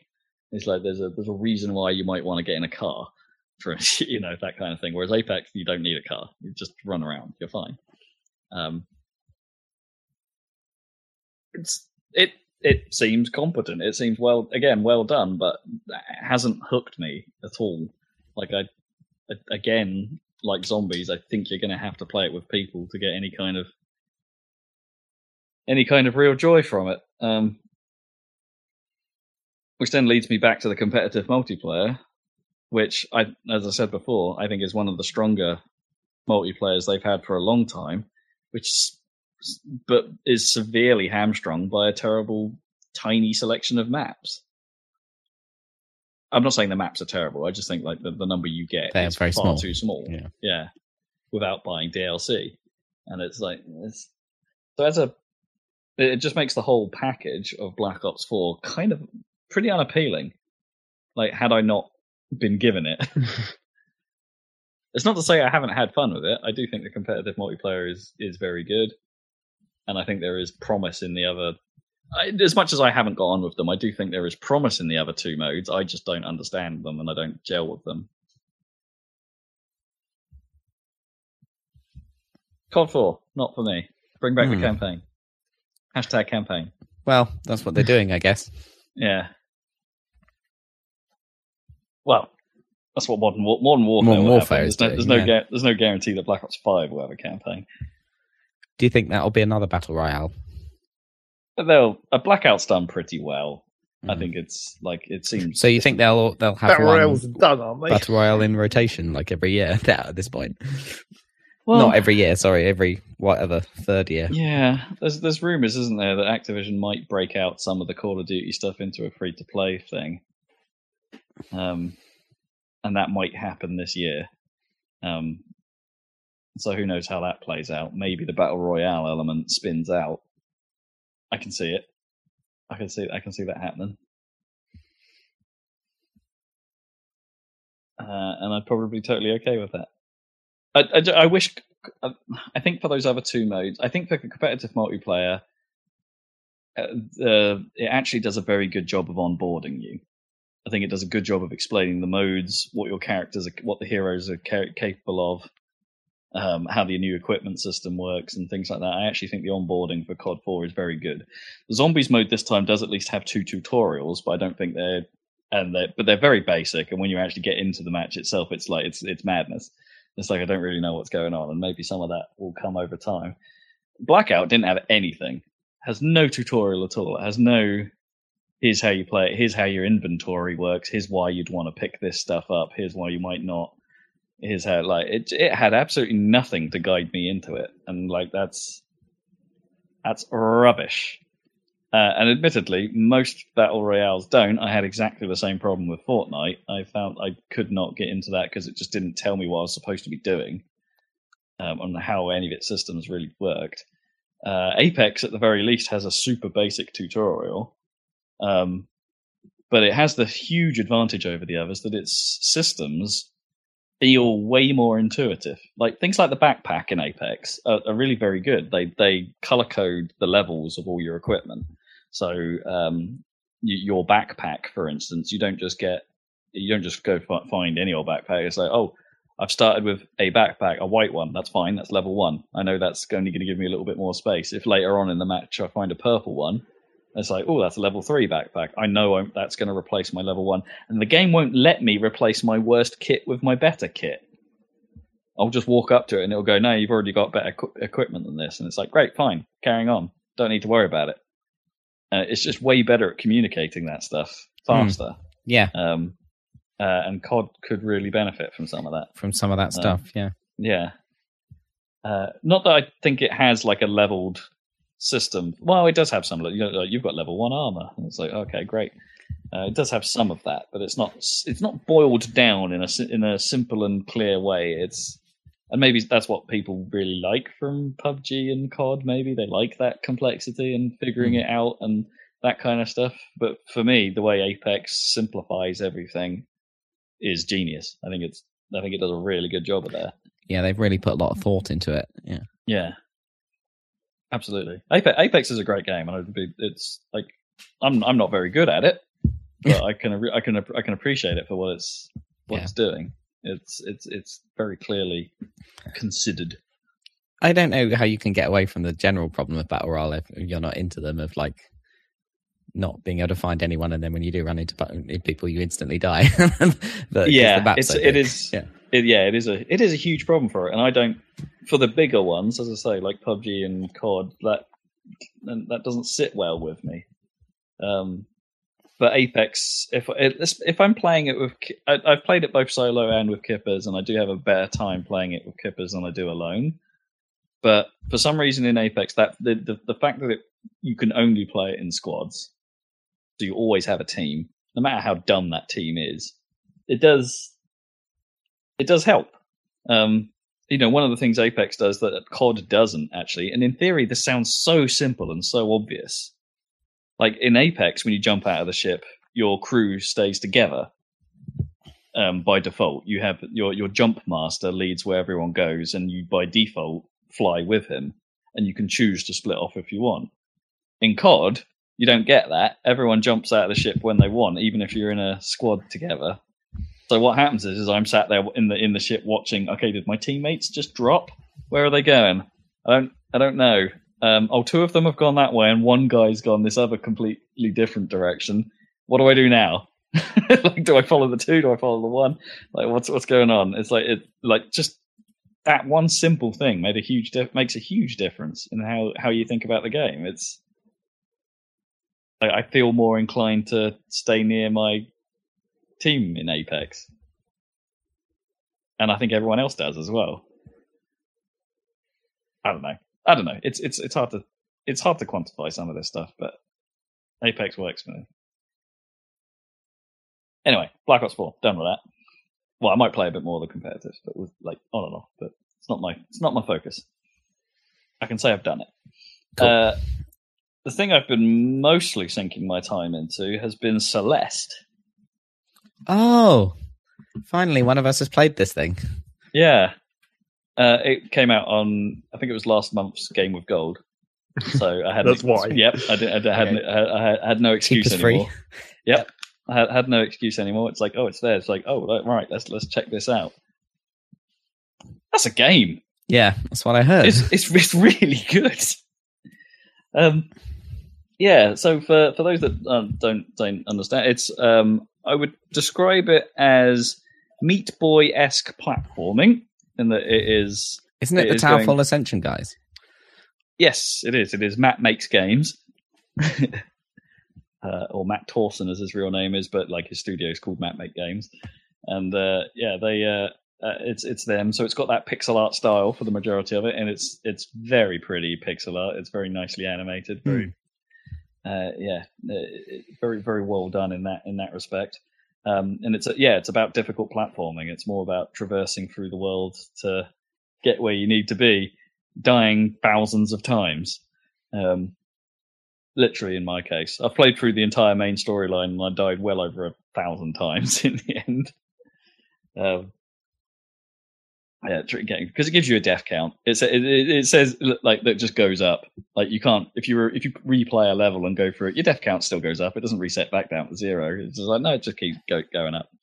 And it specifically says, "Be proud of your death count. Each death means you're learning." And it's like sometimes I'm not sure about that, but. I'm clearly just doing the same thing over and over again, and it's not working. Definition of insanity and all that. But it's a hell of a game. So it structures itself differently from Meat Boy, and that Meat Boy was these little packages of like tiny levels, basically. Here's a challenge, get through it as best you can, and then when you're done, you're done. Great, have a bit of a rest. The structure in Celeste is the levels are huge. Let's put it there. There's 8 chapters in the main story, and those are the levels. And they range from being about half an hour long on your first play to some of them lasting a good hour and a half. To get through one long string of areas, and that means there's way more of an emphasis on exploring, and actually figuring out how to get to. Can I get through this certain thing? Can I reach this part of the level? Is that a secret there? I'm not sure. And so you end up trying all kinds of crazy stuff all the time to be like, okay, can I get up there somehow? This is probably where a good majority of my deaths went, like being like, just like, I think I can reach up there. I just need to figure that out. And while you're doing all that, the game throws these strawberries, like places them around the area. So some of the screens, for instance, will have like, there'll be a strawberry just hanging there. And very early on, the game says, you don't need these, but if you want to show off, go for them. So obviously I went for them. Like, I didn't get all of them, but it's like, but the strawberries are some of the more satisfying challenges. It's like you could just speed run through the game and not care about them, but it's I've been playing it like where when I see one, I'm going to figure out how to get to it and how to do it. And so they range from the very easy to the infuriatingly difficult. And just like Meat Boy, like that's where the fun lies. It's like pulling off a ridiculous sequence of events and coming out of it going, yeah, all right. I don't know if the Meat Boy bandages were that fun. I think most of them were brutal. In that compared to the bandages, they're not as difficult as those. They're not even close. And I think that's why I'm having a better time with this than I did Meat Boy. Like Meat Boy, I went through its main campaign and then didn't really have much of a compulsion to do much more. Not even the Dark World stuff. It just got too hard. Yeah. And to be fair, there is a B-side mechanic in this as well, where if you find a hidden cassette tape in each level, you get a B-side version of the level, which I haven't experimented with yet. So there might be some more of that frustration to come. But I just like the cut of its vibe. Really, it's like it tells a decent. I mean, the gameplay may be good, but actually, one of the probably the star of the show is the narrative. Something you wouldn't necessarily expect from a game of this type. It tells a very well written story of the protagonist Madeline literally battling her inner demons and coming to terms with who she is. And it's very well done. It has to be said, very well done. Some of the stuff at the end is genuinely quite moving. And I was expecting. I kind of knew going in that it had a little bit of that. That it had a little bit of this, storytelling. Given the Madeline and the canonically named Badalin being involved, and like how that comes together, and it very overtly, fairly early on, suggests that it's a mirror image of yourself and things like that. Badalin literally comes out of a mirror, and things like that. And it's the mountain is going to weird and bring out elements of yourself that you may not want to see, and things, and that side of it. But even going in knowing all of that, it still does a very good job with it. To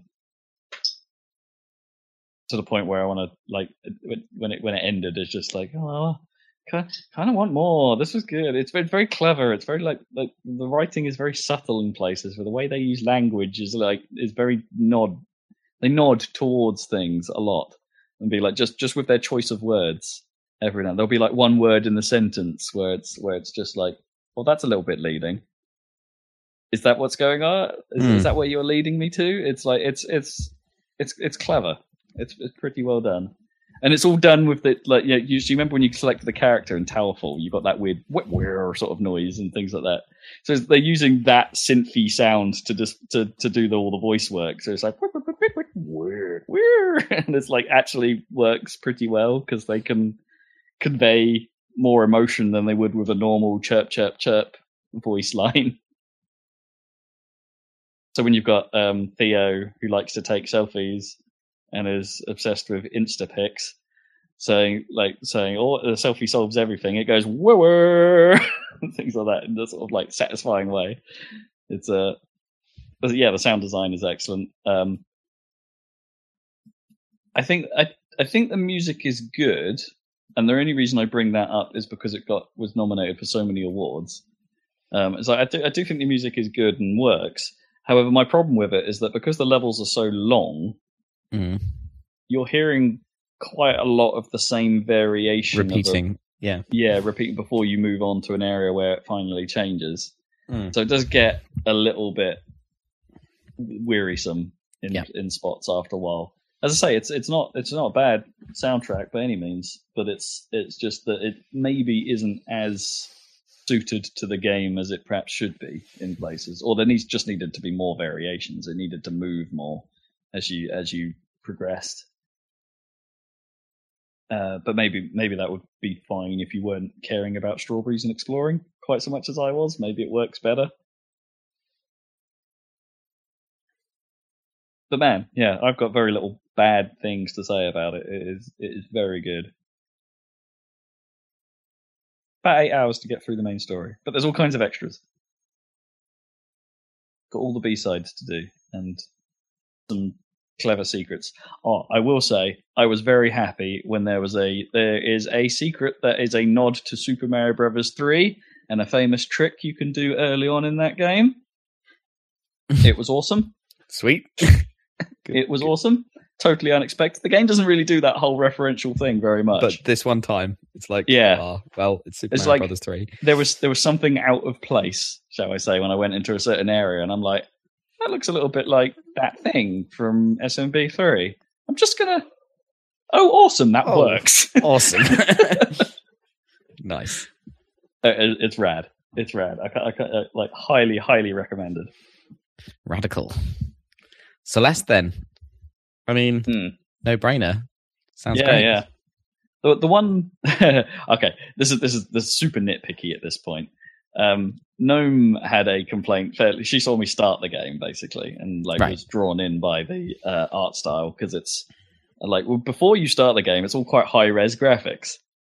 Like the actual Celeste logo and stuff is like sort of cartoony and done like that, and the actual world map itself is 3D modeled and sharp. And then you get into the game and it's pixel graphics, and Gnome was like pixels. Gnome looked at it and was just like, it's a bit of a shame they did that, really. I'd imagine this had looked beautiful had they stuck with their art style. And it's like, yeah, I can see that for sure. It is a bit weird that they mix the two. I don't think it doesn't work, but I can see why it would be jarring if you came into it and then suddenly went from, you've gone through the menus, you've gone through the little intro bit of story, and then suddenly pixels, and it's like, what happened? What changed? What decision was made here? And it's like, well, I'm sitting here going, well, Towerfall. I guess, yeah. But from the outside looking in, it's like it's a little bit odd. Oh man, they even do some clever things with how they do the character portrait and text thing, but they even have moments where they mess with that a little bit. There's one character that can break out of her portrait. It's cool. Awesome. I love it when things break out of portraits. Yeah. Like in the Forest Temple boss in Ocarina. Oh, sure. Yeah. Shit like that. So there was that. I finished Jet Set Radio Future. Okay. And? The ending wasn't... I forgot... I misremembered the ending. I think I was getting the endings of Jet Set Radio 1 and Jet Set Radio Future confused. Was it on a giant thing on rails that you had to go round and round in circles fighting? No. Oh, there was a train. Yeah. There was a train. That wasn't the last boss, but there was a train. Okay. That was that might have been one of the better bosses, actually, the train. The bosses are all generally quite bad. But but yeah, no, I'd misremembered. So I thought it was like I was fighting a DJ on a vinyl, and it's like, yeah, the bad guy is still a DJ in this, but you're not fighting him on a vinyl. You're fighting him in weird, almost Psychonaut style green floaty world, right? Where there's a difficult rail section to get up to this robot. I don't remember thing. That at all. And then you spray this robot thing in the back. Oh no, maybe I do. And then you run out of spray, so you have to go back down again and then get some more spray, and then do the difficult rail run back up to the top. It took me ages. It took me ages just to get it right, and then somehow managed to cheese it as you do. I found the last couple of times I did it, I somehow managed to get tons of damage on him when I was only doing pansy damage before, and it's like, well, I don't know what's changed, but okay, great, this is done now. The ending's not a highlight, let's put it that way. But then once you've done that, you start getting all the extra stuff that I sort of had forgotten about, where you can do the timed graffiti challenges, or the score challenges, or the I think there's a race challenge as well, where you can do a hot lap around areas, but you only get those on areas where you've done all the street challenges. So I'd only got a couple of those unlocked. And apparently that's the way you can unlock some of the more obscure characters. Right. Like if you want to play as the dog, apparently you can do that. And apparently the dog's the best character in the game in terms of stats. Oh, stats-wise? Oh, sweet. Yeah. So it might be worth going back to and giving that a go. But It's as I say, I think putting 15 hours into Jet Set Radio Future was a bit more than I was expecting. So I'm glad I did. Yeah, you ended up getting through. So yeah, I'm glad I did. Blast from the past. It annoyed the hell out of Gnome after the end because the soundtrack was doing a head in after a while. It's like the soundtrack's not really actually very that long, is it? Well, it's about 30 tracks. They have, but it's the way that it's sort of like as you go through the game, the mix changes. So the mix you get at the very start of the game isn't the same as the mix you get in most areas at the end of the game. Yeah. And I think towards the end of the game, because I was spending a lot of time trying to figure out where to go, I kept getting that same mix in most of the areas. So it was like a lot of the same tracks are kind of, and to the point where now if I go back and I play it again, I'm not 100% sure you get many of the songs you heard at the start of the game. It's like, I don't know, like, where does aisle 10 turn up, for instance, anymore? Like, I don't know if I'm hearing that. Or I forgot about Hello, Alison. Yeah, that one. Even Birthday Cake has gone out of rotation at the moment. So that's good, though. Yeah, that one. I think that one annoyed no one the most. Because of course it did. That's classic, that. They changed the lyrics, though. I think. Did they? Yeah, it's slightly edited in the game because there's a whole bit about the Vietnam War in the original lyrics. Yeah, there is, but I can't remember what it was edited to. I think they just stripped that whole section out. Maybe. So when you listen to the full version, it's like you're expecting it to transition into that next bit, and then there's like, oh wait, there's this whole other bit that's just suddenly happened. Yeah, maybe. Yeah, I think some of the music has some swearing in it that I think nobody really realised, so that didn't have to have so much of an age rating on it or something. I don't know. They get away with it in places. But man, yeah, like I said, I would love to see them make another one with some modern design. I very quickly, before we came on air, put the original Forza Motorsport into my Xbox. Okay. Of just morbid curiosity of like how badly has this stuff aged? Right, because that really was quite like early doors, right? Forza 2 pretty much got it right, I think. And Forza was a little bit weird. But not as weird as I remembered, actually. It holds up way better than I expected. Like, just in terms of how it handles, and it's like, it doesn't look the part anymore. And it's like styling is a little off. But it's not actually as far away from Forza 2 as I thought it was. Oh, interesting. If you're, I think the major disappointment comes in that soundtrack, which I knew originally. Like, it's not as bad as I remember it being, but it is just like generic guitars produced by Junkie XL for some reason, and it's just like it's so not interesting. But thank heavens for custom soundtracks, though.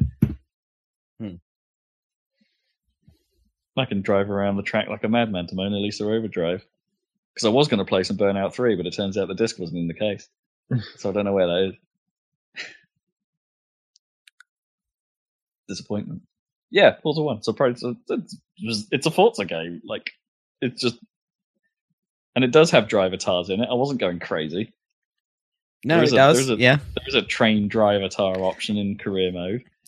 Because that I worked with the guy who created those. Yeah, that's what I mean. I was just wanted to confirm it. Like, we didn't all collectively dream it, and when they tried to bring it in as a new fancy thing for Forza 5, it's like, no, they did this before. Dr. Mike Tipping is his name. I tip my hat to exactly. So I did that. What else have I done? We played a lot of Rocket League again. Well, a lot, relatively speaking. Yeah, don't really more than we have the last 2 or 3 podcasts where we kept saying we were going to and didn't. Yeah, don't have a huge amount to add to that, really. Just League is League. I went back to Overwatch for a bit. And played a few games of that to see what's going on, because it's their 3-year anniversary at the moment, which first of all made me think, Oh my god, has that game been out 3 years? That's mad. But also, yeah, what have you added in the period of time, and how much loot can I get? Because the anniversary events are some of the best, because it just means all the loot is available. Yeah, all of it. It's not event tied at the moment. We're just opening it all up. See what I could get hold of. I think it's still fantastic, obviously, but like some of the stuff they've added, some of the new levels starting to get a feel for. They are still very, very well designed. I think some of the new career areas aren't as well designed as they have been in the past. They seem perhaps a little more sniper friendly than they have in some of the previous levels have been, which, I'm not a huge fan of, but they still play great. Some of the new characters are great. I started getting the hang of Ash, who was added a while back as sort of McCree's arch nemesis, who has a scout-like push people back ability, which is occasionally fun to shove people off of cliffs. Yay! Well, that's what Lucio was for, wasn't it? Well, he has that as well, yeah. But so Ash has that too, to some extent. But hers is a little different because it pushes her back as well, so you can use it as a sort of escape tactic, as well as a bit of damage. So if you need to put some distance, it's doubly effective against a person. So that's kind of cool. And her ultimate is to summon a giant butler robot. Because why not? I've played a bit of Baptiste, who's like has heal grenades, basically. He's another healer character, but his weapon is heal grenades. As a damager, he's terrible. But as a healer, he gives another way of doing some sort of ranged assist, right? Which is nice. And I've actually been playing quite a bit of Symmetra, who I didn't really like before. Now I've talked about her change before on here, but she always was really powerful. But now that they've changed her character completely differently, she's still really powerful, just in a very different way, and it's weird. It's like they're mixing some of the older characters around quite a lot since the start of the game, and it's like, but somehow the game still hasn't lost its charm. It's like it seems like when they do choose to mess with it, they mess with it well enough that it's not that it feels the characters feel different enough, but they don't break the balance in any way. It's nice to see. Anyway, Overwatch is still good. I'm still surprised Zach's never opted in, because it is modern Team Fortress. It's exactly what it is. Yeah. I mean, at the time you were waiting for more content, but that seems to have come at this point. You could argue it's probably been the rollout has been slower than you might have hoped, but thinking about it now, it's like I think they've probably doubled the content since launch by now, and it's like over the course of 3 years. Okay, maybe that's not so bad actually. They've pulled it off eventually. When you look back on it, it just took them a little while to get going, I guess, on some of their content rollout. They haven't added that many new heroes compared to the number of levels. They've put more levels in than they have heroes, but that's fine. Oh, and I will say I played some free-for-all deathmatch because it's on their arcade lists at the moment. I think that game falls apart when you're not playing your role. As a free-for-all deathmatch, it kind of sucks. I don't know. I like doing my role. I like playing. I guess I'm more of a support player than I am anything else in Overwatch. But yeah, and when you strip it back to just deathmatch, it doesn't hang together quite so well. Anyway, that's pretty much me. Celeste. Cool. Celeste. I finished Spider-Man. Hey! Well, the main story anyway. I didn't play any DLC. Still, how do you think about that ending? Rushed. Oh, really? Yeah, a little bit. Especially given the... I felt like the pacing of the game in general and the story and stuff was good. usually, all the way through. But then suddenly it seemed to sort of speed up quite a bit at the end for me. I don't know. I liked all the Sinister Six stuff, but then it was like, oh wait, no spoilers, but it's like final bosses, and then momentous things, and then boom, credits. I was like, oh, that seemed a bit rushed. I don't know how you felt. I don't think it was super rushed, simply because the build up to that ending takes place over the entirety of the game. Well, yeah, but I don't know. I suppose you don't have a huge amount of interaction with the end threat. No, in that form. I suppose. No, not really. I see what you mean. I'd like actually thinking about it, but like he does end up becoming a twist, almost like an extra ending. Yeah, more than anything. Kind of, because like you dealt with the bulk of what the most of the plot of the game is about, then it's like, oh ho ho, here's some more. Yeah, that's true. Yeah, I just think it was more about the yeah, I preferred it like in the middle than towards the end, but that's cool. I actually the like all the combat and stuff was still really good. In fact, I think it's one of those weird games that sort of gets easier rather than harder, because like even though the difficulty ramps up with the enemies, like you have so many moves and stuff that. Yeah, I think when they introduced Sable, that was a definite spike for me. Yeah, Things got really tricky at that point, but then you learn to deal with it. Yeah, once you can adapt to that. And you probably could have dealt with it immediately had you learned that, or going into that knowing it already. Like you leveling up or you being more skillful wouldn't have really assisted all that much, because you had all the gear you needed to fight them well. Pretty much, yeah. But it was fine. Well executed and stuff, and I think it wrapped up in a good way. I don't think it fully earned like what it was doing at the end there, but in some ways. But I preferred the rest of the game basically rather than the ending. But that's fine. I think it's solid. Yeah, I think I go back to my original thoughts that I wish like that Sinister Six part wasn't. A, it wasn't in the trailers. Yep, that was bad. And B, probably should have happened a lot earlier in the storyline. Yeah, it could have happened earlier, I think. And they could have, done a bit more there.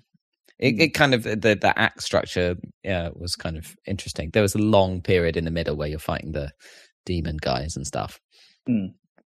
And then, I suppose they were like normal guys, and then the demon guys, and then the Sable guys, or whatever. Like that made sense from the perspective of the open world and then game. Sort of the prisoners, of the prisoners. Yeah, but so that all worked fine. It's just that changed the pacing of the actual story. I felt like in order to spread out the game a little bit. Yeah, maybe. Like maybe they mapped the story beats to like, okay, this needs to go into these parts, and the city needs to evolve in this way. Did you do a lot of the side content early then, like as well, like saying because I do wonder sometimes about when I worry about pacing of the ending being rushed and all that stuff. It's like, well, no, that's because I was spending so much time doing side quests in the mid portion of the game. Yeah, that's probably true. Yeah, but I kind of wish like. It's one of those games where the open world evolves, and it's same kind of in Red Dead, that you might want to do those side things earlier because it's a bit more pleasant earlier on, isn't it? Yeah, absolutely. That's true in Red Dead. It's true in various open world games, I think, isn't it? Yeah.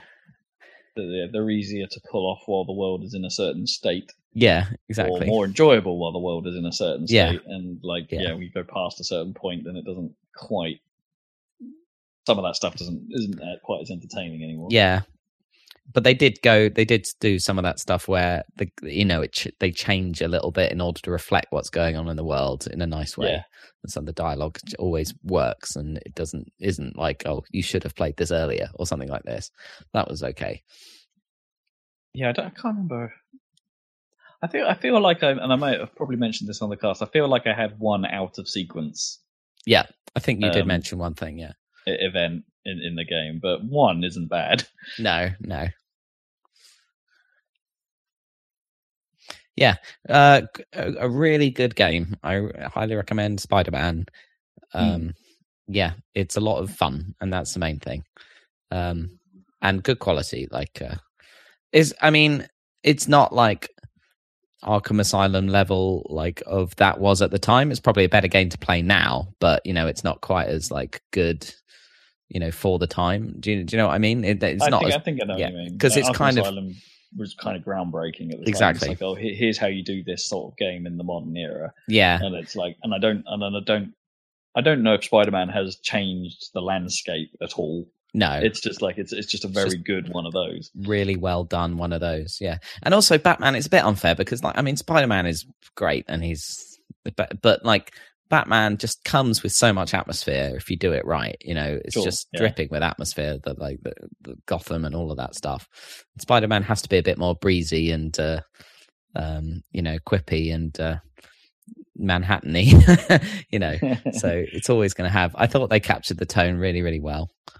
While keeping the threat like serious-ish, although it kind of didn't quite fit. I have to admit that the actual like bioterror threat should have been more terrifying than it was. You know what I mean? Because because it's like, hang on a minute, because even when things go bad in that storyline, they somehow don't go as bad as you think they. Probably all that should. Bad. Yeah. Yeah, there's definitely elements of that, but then it should have gone worse. It's like there should have almost been game could have ended there. Actually, when things get bad, and could have just been like, oh, we'll deal with that in the sequel. The most Spider-Man 2, The Division. Yeah, exactly. Because the most like bleak part was that sort of bombing bit, like kind of not even midway through. Or like that sequence was quite was actually had quite a big impact. It's like, oh, shit's getting real, but then it didn't really stick with that. But I can see where you come from on that stuff. It's like they do try and keep it a bit whimsical, and there's some content in the last episode of the DLC that I think I mentioned that does sort of bring back a bit more bite, and probably sets up some of where the sequel will go. Like, no, I'm not sure it'll be the main storyline, but it will be a storyline. And I think when they do try and do that stuff, they do it well, but perhaps they need to stick with it a bit more. Like, balance it out. Like, I think they can land the serious bits if they want to, but just don't be afraid of it quite so much.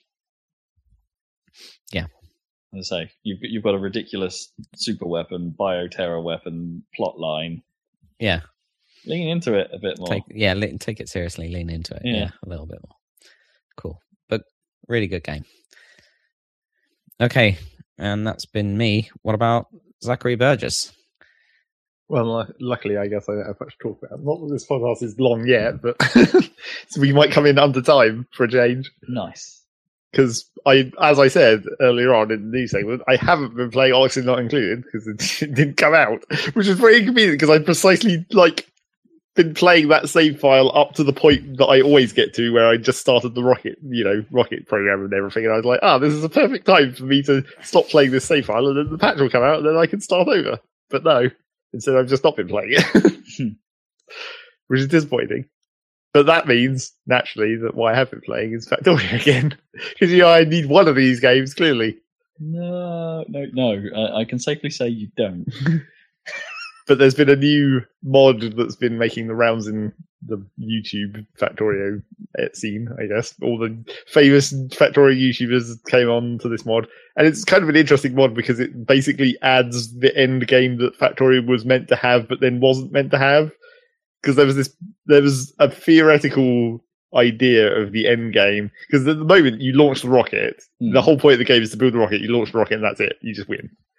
It just brings up a score, essentially. Tells you how long you took and how much stuff you killed. It's like that's that. But at some point in development, there was theoretically meant to be a post-rocket stage where you'd launch into space and build on a space platform. And then you'd have to build it'd be kind of like C Block is. You'd be building a factory on a constrained amount of space with slightly different, mechanisms to the actual way the factory would work. I can see why they might choose to remove that, though, because it's like a phase 2 and doesn't really rely on anything you've got elsewhere. Yeah, kind of. Or would you be building on both simultaneously? Well, I mean, I guess we didn't really know how it was meant to be in this thing, because it got mentioned in like a blog post, a development blog post once or twice, and then it was basically shortly after that they said, like, no, that's not going to happen any longer. We're just going to finish the content that's already here, I guess, and then just release. But then again, they said that like that blog post must have been like 2 years ago at this point or something, right. And they're still not done with just releasing the damn game. So maybe they did need to not add all that extra content. Yeah, it might have been the right call. But yeah, so that was a thing that happened theoretically, but now this mod basically tries to make that real. So it basically does add back the end game space platform stuff and then some, because it's a mod called Space Exploration, which tells you what it does. You launch the rocket you have the standard Factorio rocket, which is now called the satellite rocket, which is for launching satellites. And then when you launch the satellite, it scans the surrounding area, and it's like, oh, there's a space platform that you could maybe go to, and a moon, and you could go into orbit around the star instead of one of the planets. And then, like, the more satellites you launch, the more other things it can discover in space. Initially, like, around the first star, but then you can discover other stars and other planets and other star systems, and then potentially eventually build a spaceship to travel between them. But then you also get the cargo rocket, which is a new kind of rocket for this mod, which allows you to actually launch materials into the different maps, basically. That's how essentially it's just a different map that you go to. And then you can also like automate the rockets by essentially building rocket launch pads that works kind of like a train station where you name it and then you can set a schedule and give the rockets conditions for launch, like how full is your cargo or whatever. So you have done this multiple map thing then, so you need to be managing... Yeah, so theoretically now you can actually have a multi-base on different planets that transports materials between them. And like the different planets have different conditions and different proportions of resources. That kind of been easy to mod in, to have these... Well, the thing is that like the sort of underlying framework of this idea of having multiple maps that you load into and can control remotely and stuff, that part of the implementation got put into the game for real as a groundwork for their version of the space platform that never came to pass. So it's like it exists, but it's not actually really used in the base game. But the modders can actually hook into it. Yeah, that's intriguing. So that's what this mod is. It basically is that original end game scenario, except then added a bit more. It also uses like the Alien Biomes mod, which adds a bunch of different. Well, it adds a bunch of different biomes, but it's more like just adds a bunch of different coloured grass and trees. Right. But that works for making different planets. Oh, they're sort of brown and purple. Well, there's one which is just purple. Okay. But that's, it uses that mod to simulate different planets, where it's like, if you're on a moon, it's just using a grey, non-plant-based texture to make it look like a moon. And the different planets and different maps have different resource layouts and can, sometimes there can be no enemies or trees, or sometimes there's tons. And it also uses another mod called Robot Attrition, which makes it so that the environmental conditions of the planet can basically make your robots crash, which is not really fun. It's just a slight inconvenience. Yeah, something you got to sort out. Yeah, but I think my sort of problem with this mod, from my perspective, is it's clearly very designed for like the hardcore mega base building people, because obviously this mod basically doesn't start until you've finished the normal game. Right.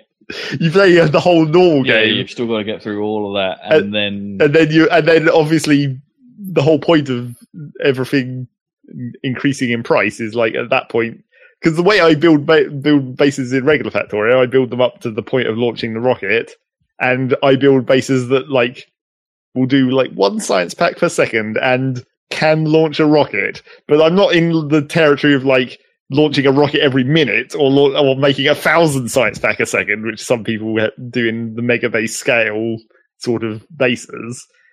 So I've never really progressed any base to that point. So when I tried to design my normal base to launch a rocket, I was like, well, this can launch a rocket in a reasonable time frame. Like, it can get enough resources to make the rocket and fuel it and all that stuff. But it's clearly not sufficient to maintain several rockets or like constantly have to build new rockets or anything. It's like I haven't really got an idea of how to work at that scale, I guess, in regular Factorio. Like in C Block, I can totally manage it because I have the idea of making these. So then I was thinking about maybe I could basically use the same idea of C Block in regular Factorio, like make everything compartmentalized and only take in raw resources that you could deliver by train, and then have everything made from the starting point.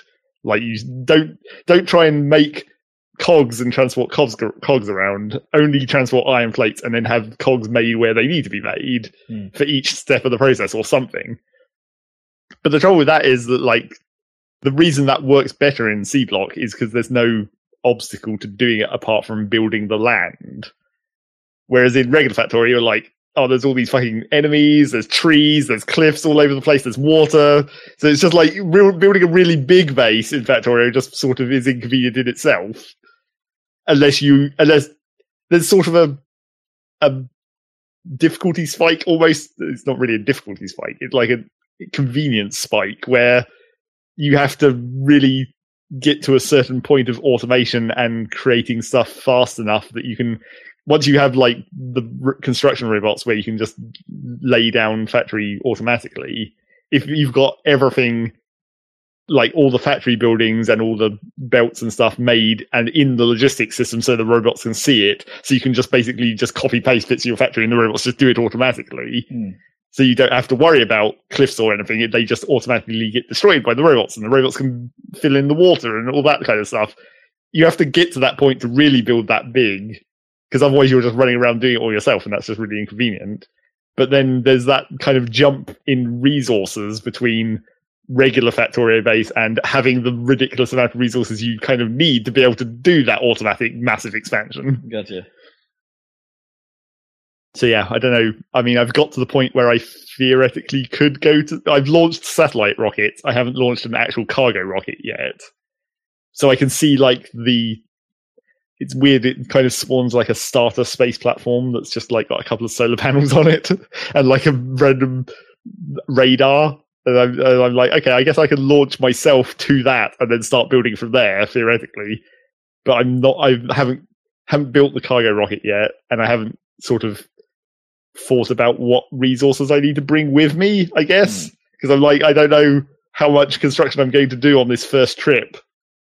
I think you can just get back.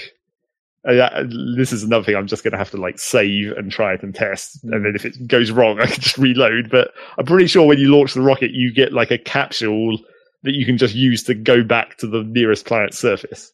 So theoretically, if I just launch up to the space platform, I can easily just go back to my factory if I leave something behind or whatever. Keep you on the space elevator. I don't know what the actual end game is. It doesn't seem to be anything more than cargo rockets in the tech tree that I can see. But then you build the spaceships, which are like you build them like tile by tile, so it's kind of like building an island in C Block or whatever. You're building a floor of a spaceship and then surrounding it by walls and then putting like engines and stuff in it. And then I'm not sure how that calculates how you can travel between the different locations or whatever, or whether those can carry cargo or be automated or anything. I don't really know. But yeah, it's quite end game stuff, and I've got to the point where I'm like, I built this base that can make 1 or 2 rockets, maybe, but if I wanted to, I can't really expand that base to sustain any more resources, so I'm going to have to either completely demolish that base and start over, which, you know, with robots isn't that much of a trouble apart from the design phase where you're just doing nothing for a long time and just making it, or I could maybe just get away with launching myself to one of the other planets and starting basically from fresh on a different planet. So I wouldn't have to worry about demolishing all this crap that's going to get in the way and just take up a lot of time. I could just start with a clean slate, but have all my equipment. And maybe just build a totally new base that way.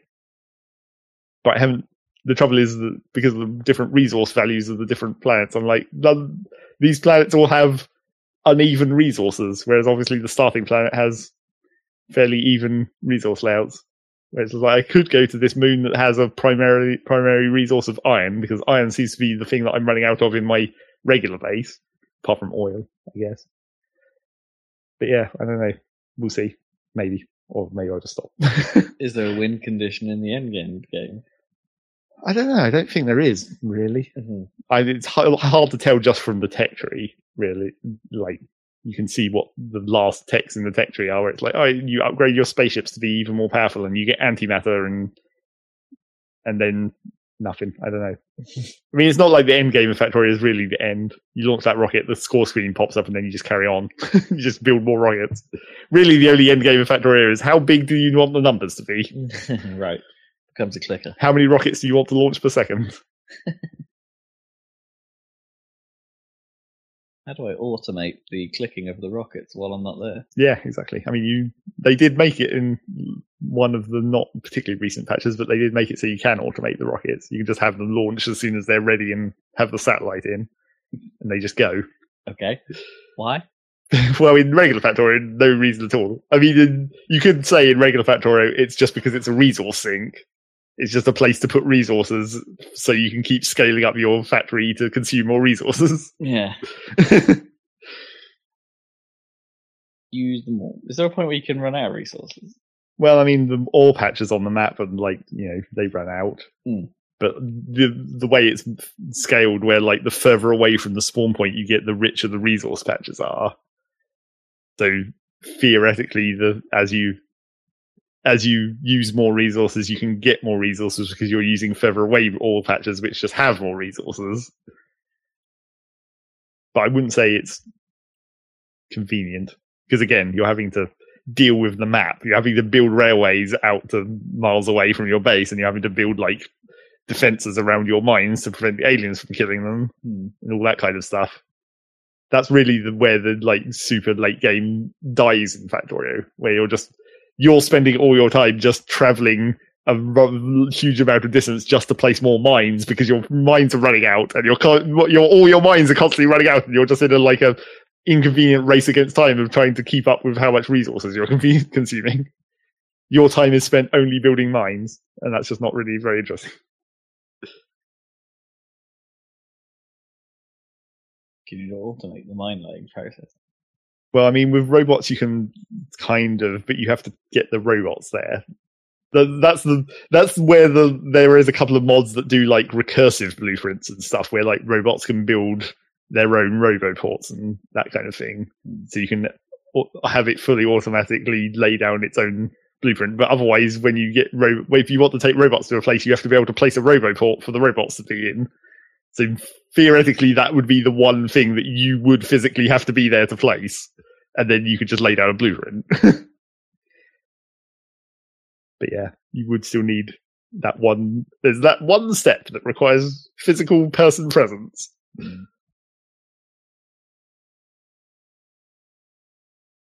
Anything else? Not just that? Yeah, that was more or less it, I guess. I feel like that wasn't a whole 2 weeks, but I'm sure it was 1 week. Yeah. And I'm sure I've forgotten something that I did play. It's inevitable. Yep. So what I also haven't been playing. In not news. Yep. I haven't been playing Cadence of Hyrule because that didn't come out this month. Oh yeah, no, that didn't make the May. Did they always say May? Well, they said spring. Yeah, it's not spring anymore. Well, the thing is, they said spring, and then it was in the May Nintendo newsletter, which I get emailed for some reason, as you do. It was in that, and it said coming soon, and you assume it was in the May newsletter. You're like, oh, it must be coming out in May then, right? Maybe, but apparently not. I think they've maybe confirmed a release date in June, sort of mid-June. After the direct? Yeah, I think it's going to be after the E3. Can just be like, and Cadence of Hyrule is available after the show. Well, I mean, they could time it like that, but I don't know. But I saw a very brief new footage from some Japanese stream. It's like, oh, here's what the game actually looks like. Oh, interesting. I haven't seen that. It's kind of more zoomed out than you would think. Oh, really? Is the thing, because compared to the trailer, right. It's way more zoomed out. And you remember how in Necrodance you have the disco floor? Yeah. Well, now you kind of have that, but it's much more subtle. It's more like a transparent overlay or whatever, and it only like follows the character around. So there's like this small area of squares that follows your character around as you move. Oh, interesting. So it doesn't show it over the whole map the whole time. I guess that makes sense. Yeah, but the rooms do see the. Well, I call them rooms, but it's more like screens, I guess, in a Zelda kind of way. Right. Where like the screens are quite big. It's more zoomed out than it appeared in that trailer. Okay. The first trailer. All right. Well, we'll see. Yep, hopefully. We'll see. Hopefully quite soon. Yeah. Some actual game hype, which is not really what this year has been filled with so far. Well, we haven't got the E3 yet. But that's hype for not even this year, usually. Apart from Nintendo. Get hype for Animal Crossing and Pokemon. I can't get hype for either of those. I like the idea of Pokemon, not actually playing it. Get hype for, hopefully, a new Smash Brothers character being revealed. God. Or, teased, not actually going to come out anytime soon. They really need to hurry this up, man. It's taken them too long to get these season pass characters out. Especially considering they say they're meant to be done by February. All of the rest of the 4. 4 more, and they'll have 7 months to do them in. That means we should be seeing one really soon. Shadow Drop. Shadow Drop it. Yes, they've secretly been working on them all this time, parallel to Joker. Shadow Drop at E3. They're going to have to at least say what character it is at E3. Yeah. They can't possibly not. They've got to have something. That's a good little padder for the show. Yeah, I mean, that too. Good excuse to have a little bit of a smash plug. I don't suppose we'll see any more Mario Maker. Do you reckon? It's I'm sure they'll show it. Yeah, briefly. Because when's that? That's not out that far away, is it? It's June the something. Oh, really? I don't remember what the date is. Oh, wow. That's a lot closer than I thought. People have already played it, I think. Some preview events have been happening. Cool. So, yeah, next podcast is going to be the fun one. Next podcast is going to be the fun too. Well, depends how we're doing it. Whether Dan wants us to subject the audience to... Well, theoretically, depending on what actually happens, we might not have as many, we might not have as many podcasts, conferences / videos to talk about. Well, missing Sony and EA. Yeah. They're still connected. I don't know. You haven't got the windows open. That's not helpful. It's under everything else. Apparently. Yep. Just muted. No, yes. There you go. Well, I was on mute. Oh, no. Apparently you were, yeah. How'd that happen? Anyway. Well, it didn't happen in the middle of anything, so we wouldn't have been able to tell. So, yeah. E3. Yeah. Yep, E3. It's coming. Any predictions? Prepare your butts. Well, I think we just already discussed Nintendo predictions. Yeah. We've very much covered all the things that they've got to show.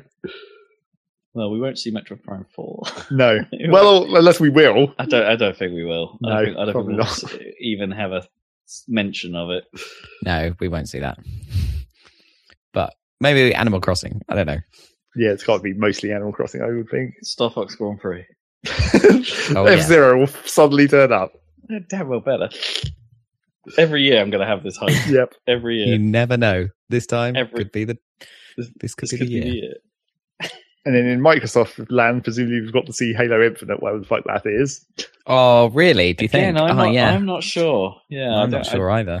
There's no way they would preview it in such a tiny way in the previous E3 and not. Yeah, but they were like E3. Engine demonstration last time, right? Pretty much, yeah. Yeah. But they've got to know what.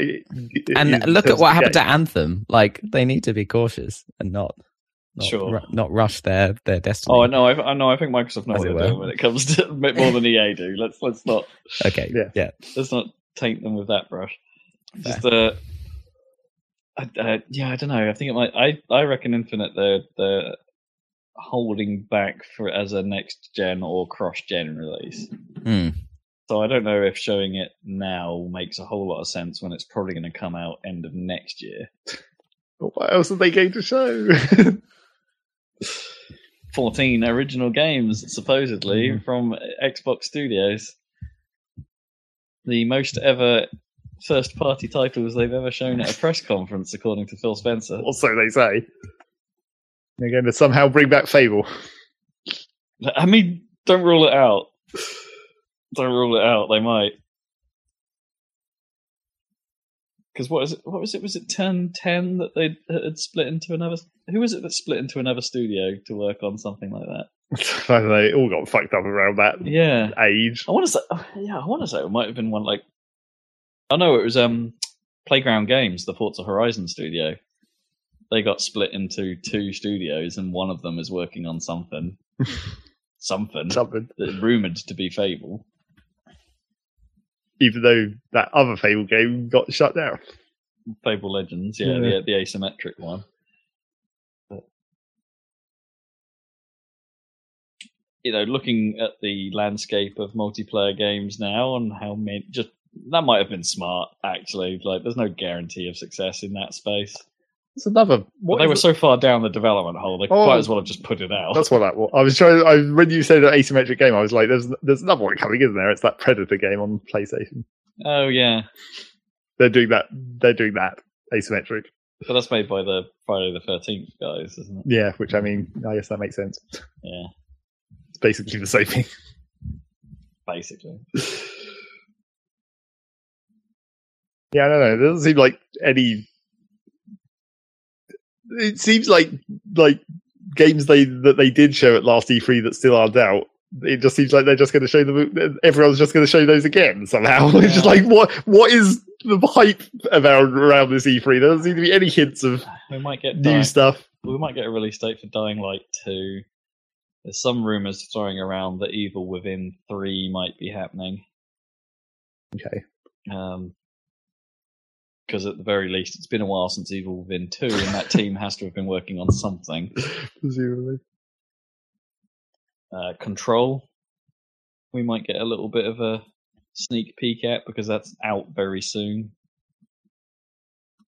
Maybe Nintendo will show Scalebound. Maybe Nintendo will show Scalebound.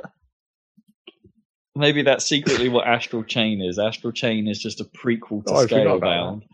Yeah. Maybe Nintendo will show Bayonetta 3. Actually, that's a shout. It has been a while since that reveal. Since they told us they were working on it. Yeah, Bayonetta 3 is a good shout for this year. Except I don't feel like that's an E3 game for showing. Well, it's not a very Nintendo game for showing. For start. I'm sure you'll say it's there in a montage. I'm going to have a montage. We'll see Deus Ex Machina again. Because it's still not out. I guess.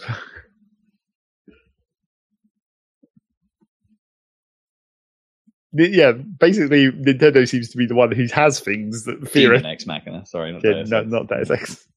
Nintendo seems to be the one who has things to potentially say about stuff. Whereas I don't feel like I know anything about what Microsoft and Sony are working on at all. Let alone the other publishers. Like EA or so Bethesda Ubisoft. are going to show us some Doom.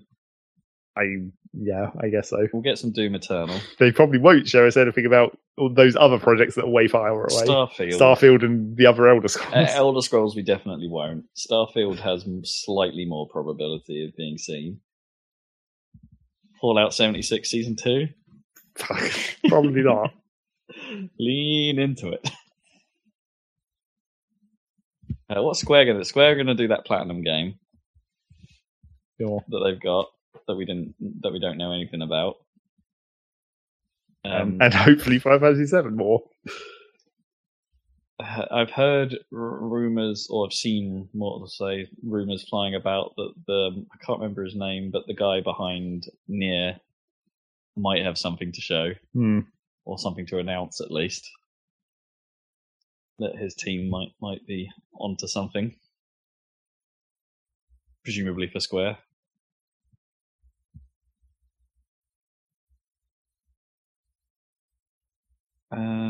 Well, Square will have some more Final Fantasy VII Remake. We know that much. Oh, well, yeah, I guess they said. They literally said. But what that means... Yeah. Well, maybe some more gameplay. Maybe the Tifa reveal. Maybe Chocobo Racing. That's way later in that game. Way later, yeah. We won't see the hint of a Chocobo. Or Chocobo. Like, I don't even know what Ubisoft is going to show. You can't be making another Assassin's Creed already, can you? I mean, I guess you can. I mean, yes, we'll see. Well, it's an off year. Watch Dogs 3. It'll be Watch Dogs 3. There might be some other celebrity getting on stage to talk about Beyond Good and Evil 2. I think they've said that they're not going to show Beyond Good and Evil 2 at the show. They're doing like a separate stream for that for some reason. Oh, okay. Fair enough. They'll open with Just Dance. Well, you would assume so. Because that thing will never stop. And then we've got the wild card, of course, that is the PC gaming show. I still don't think that counts as a show. Fair. The wild card. PC Master Race. We might see something.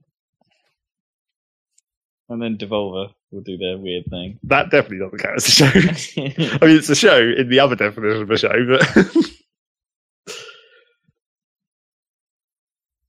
Yeah, it's going to be a slightly odd year. Maybe a slightly empty year.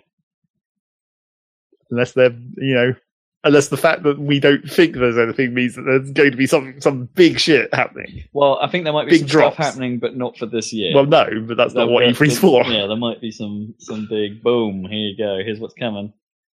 You want something completely new, except no one makes new things anymore. Space Channel 5, Episode 3. Pikmin 4.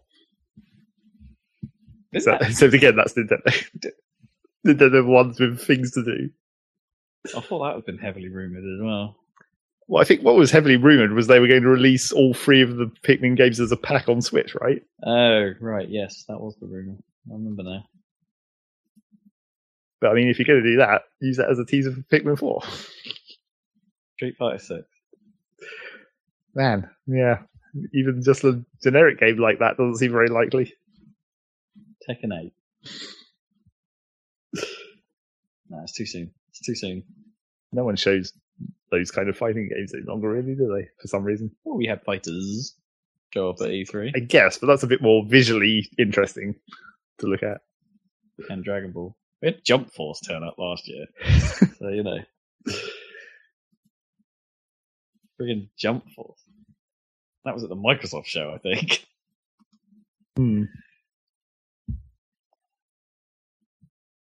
Well, we get to find out we got to find out all this in like 10 days. Yeah. 7 days. Well, Join us then, listeners. Some of it happens this time next weekend. So, slightly longer, and we'll be there commenting on all of that shizzle. That shizzle, yes. Indeed. We got any YouTube videos going up? Part 3 of Sonic Forces? Yeah, that went up yesterday because I've been a little bit behind on it. And there is a part 4 to come as well. We've done 4 of these. Oh dear. Have mercy on us. So enjoy. And there's more to come as well. Oh, well, theoretically, yes. There's more than... there's more. We haven't recorded them yet, but there's more. There will be more.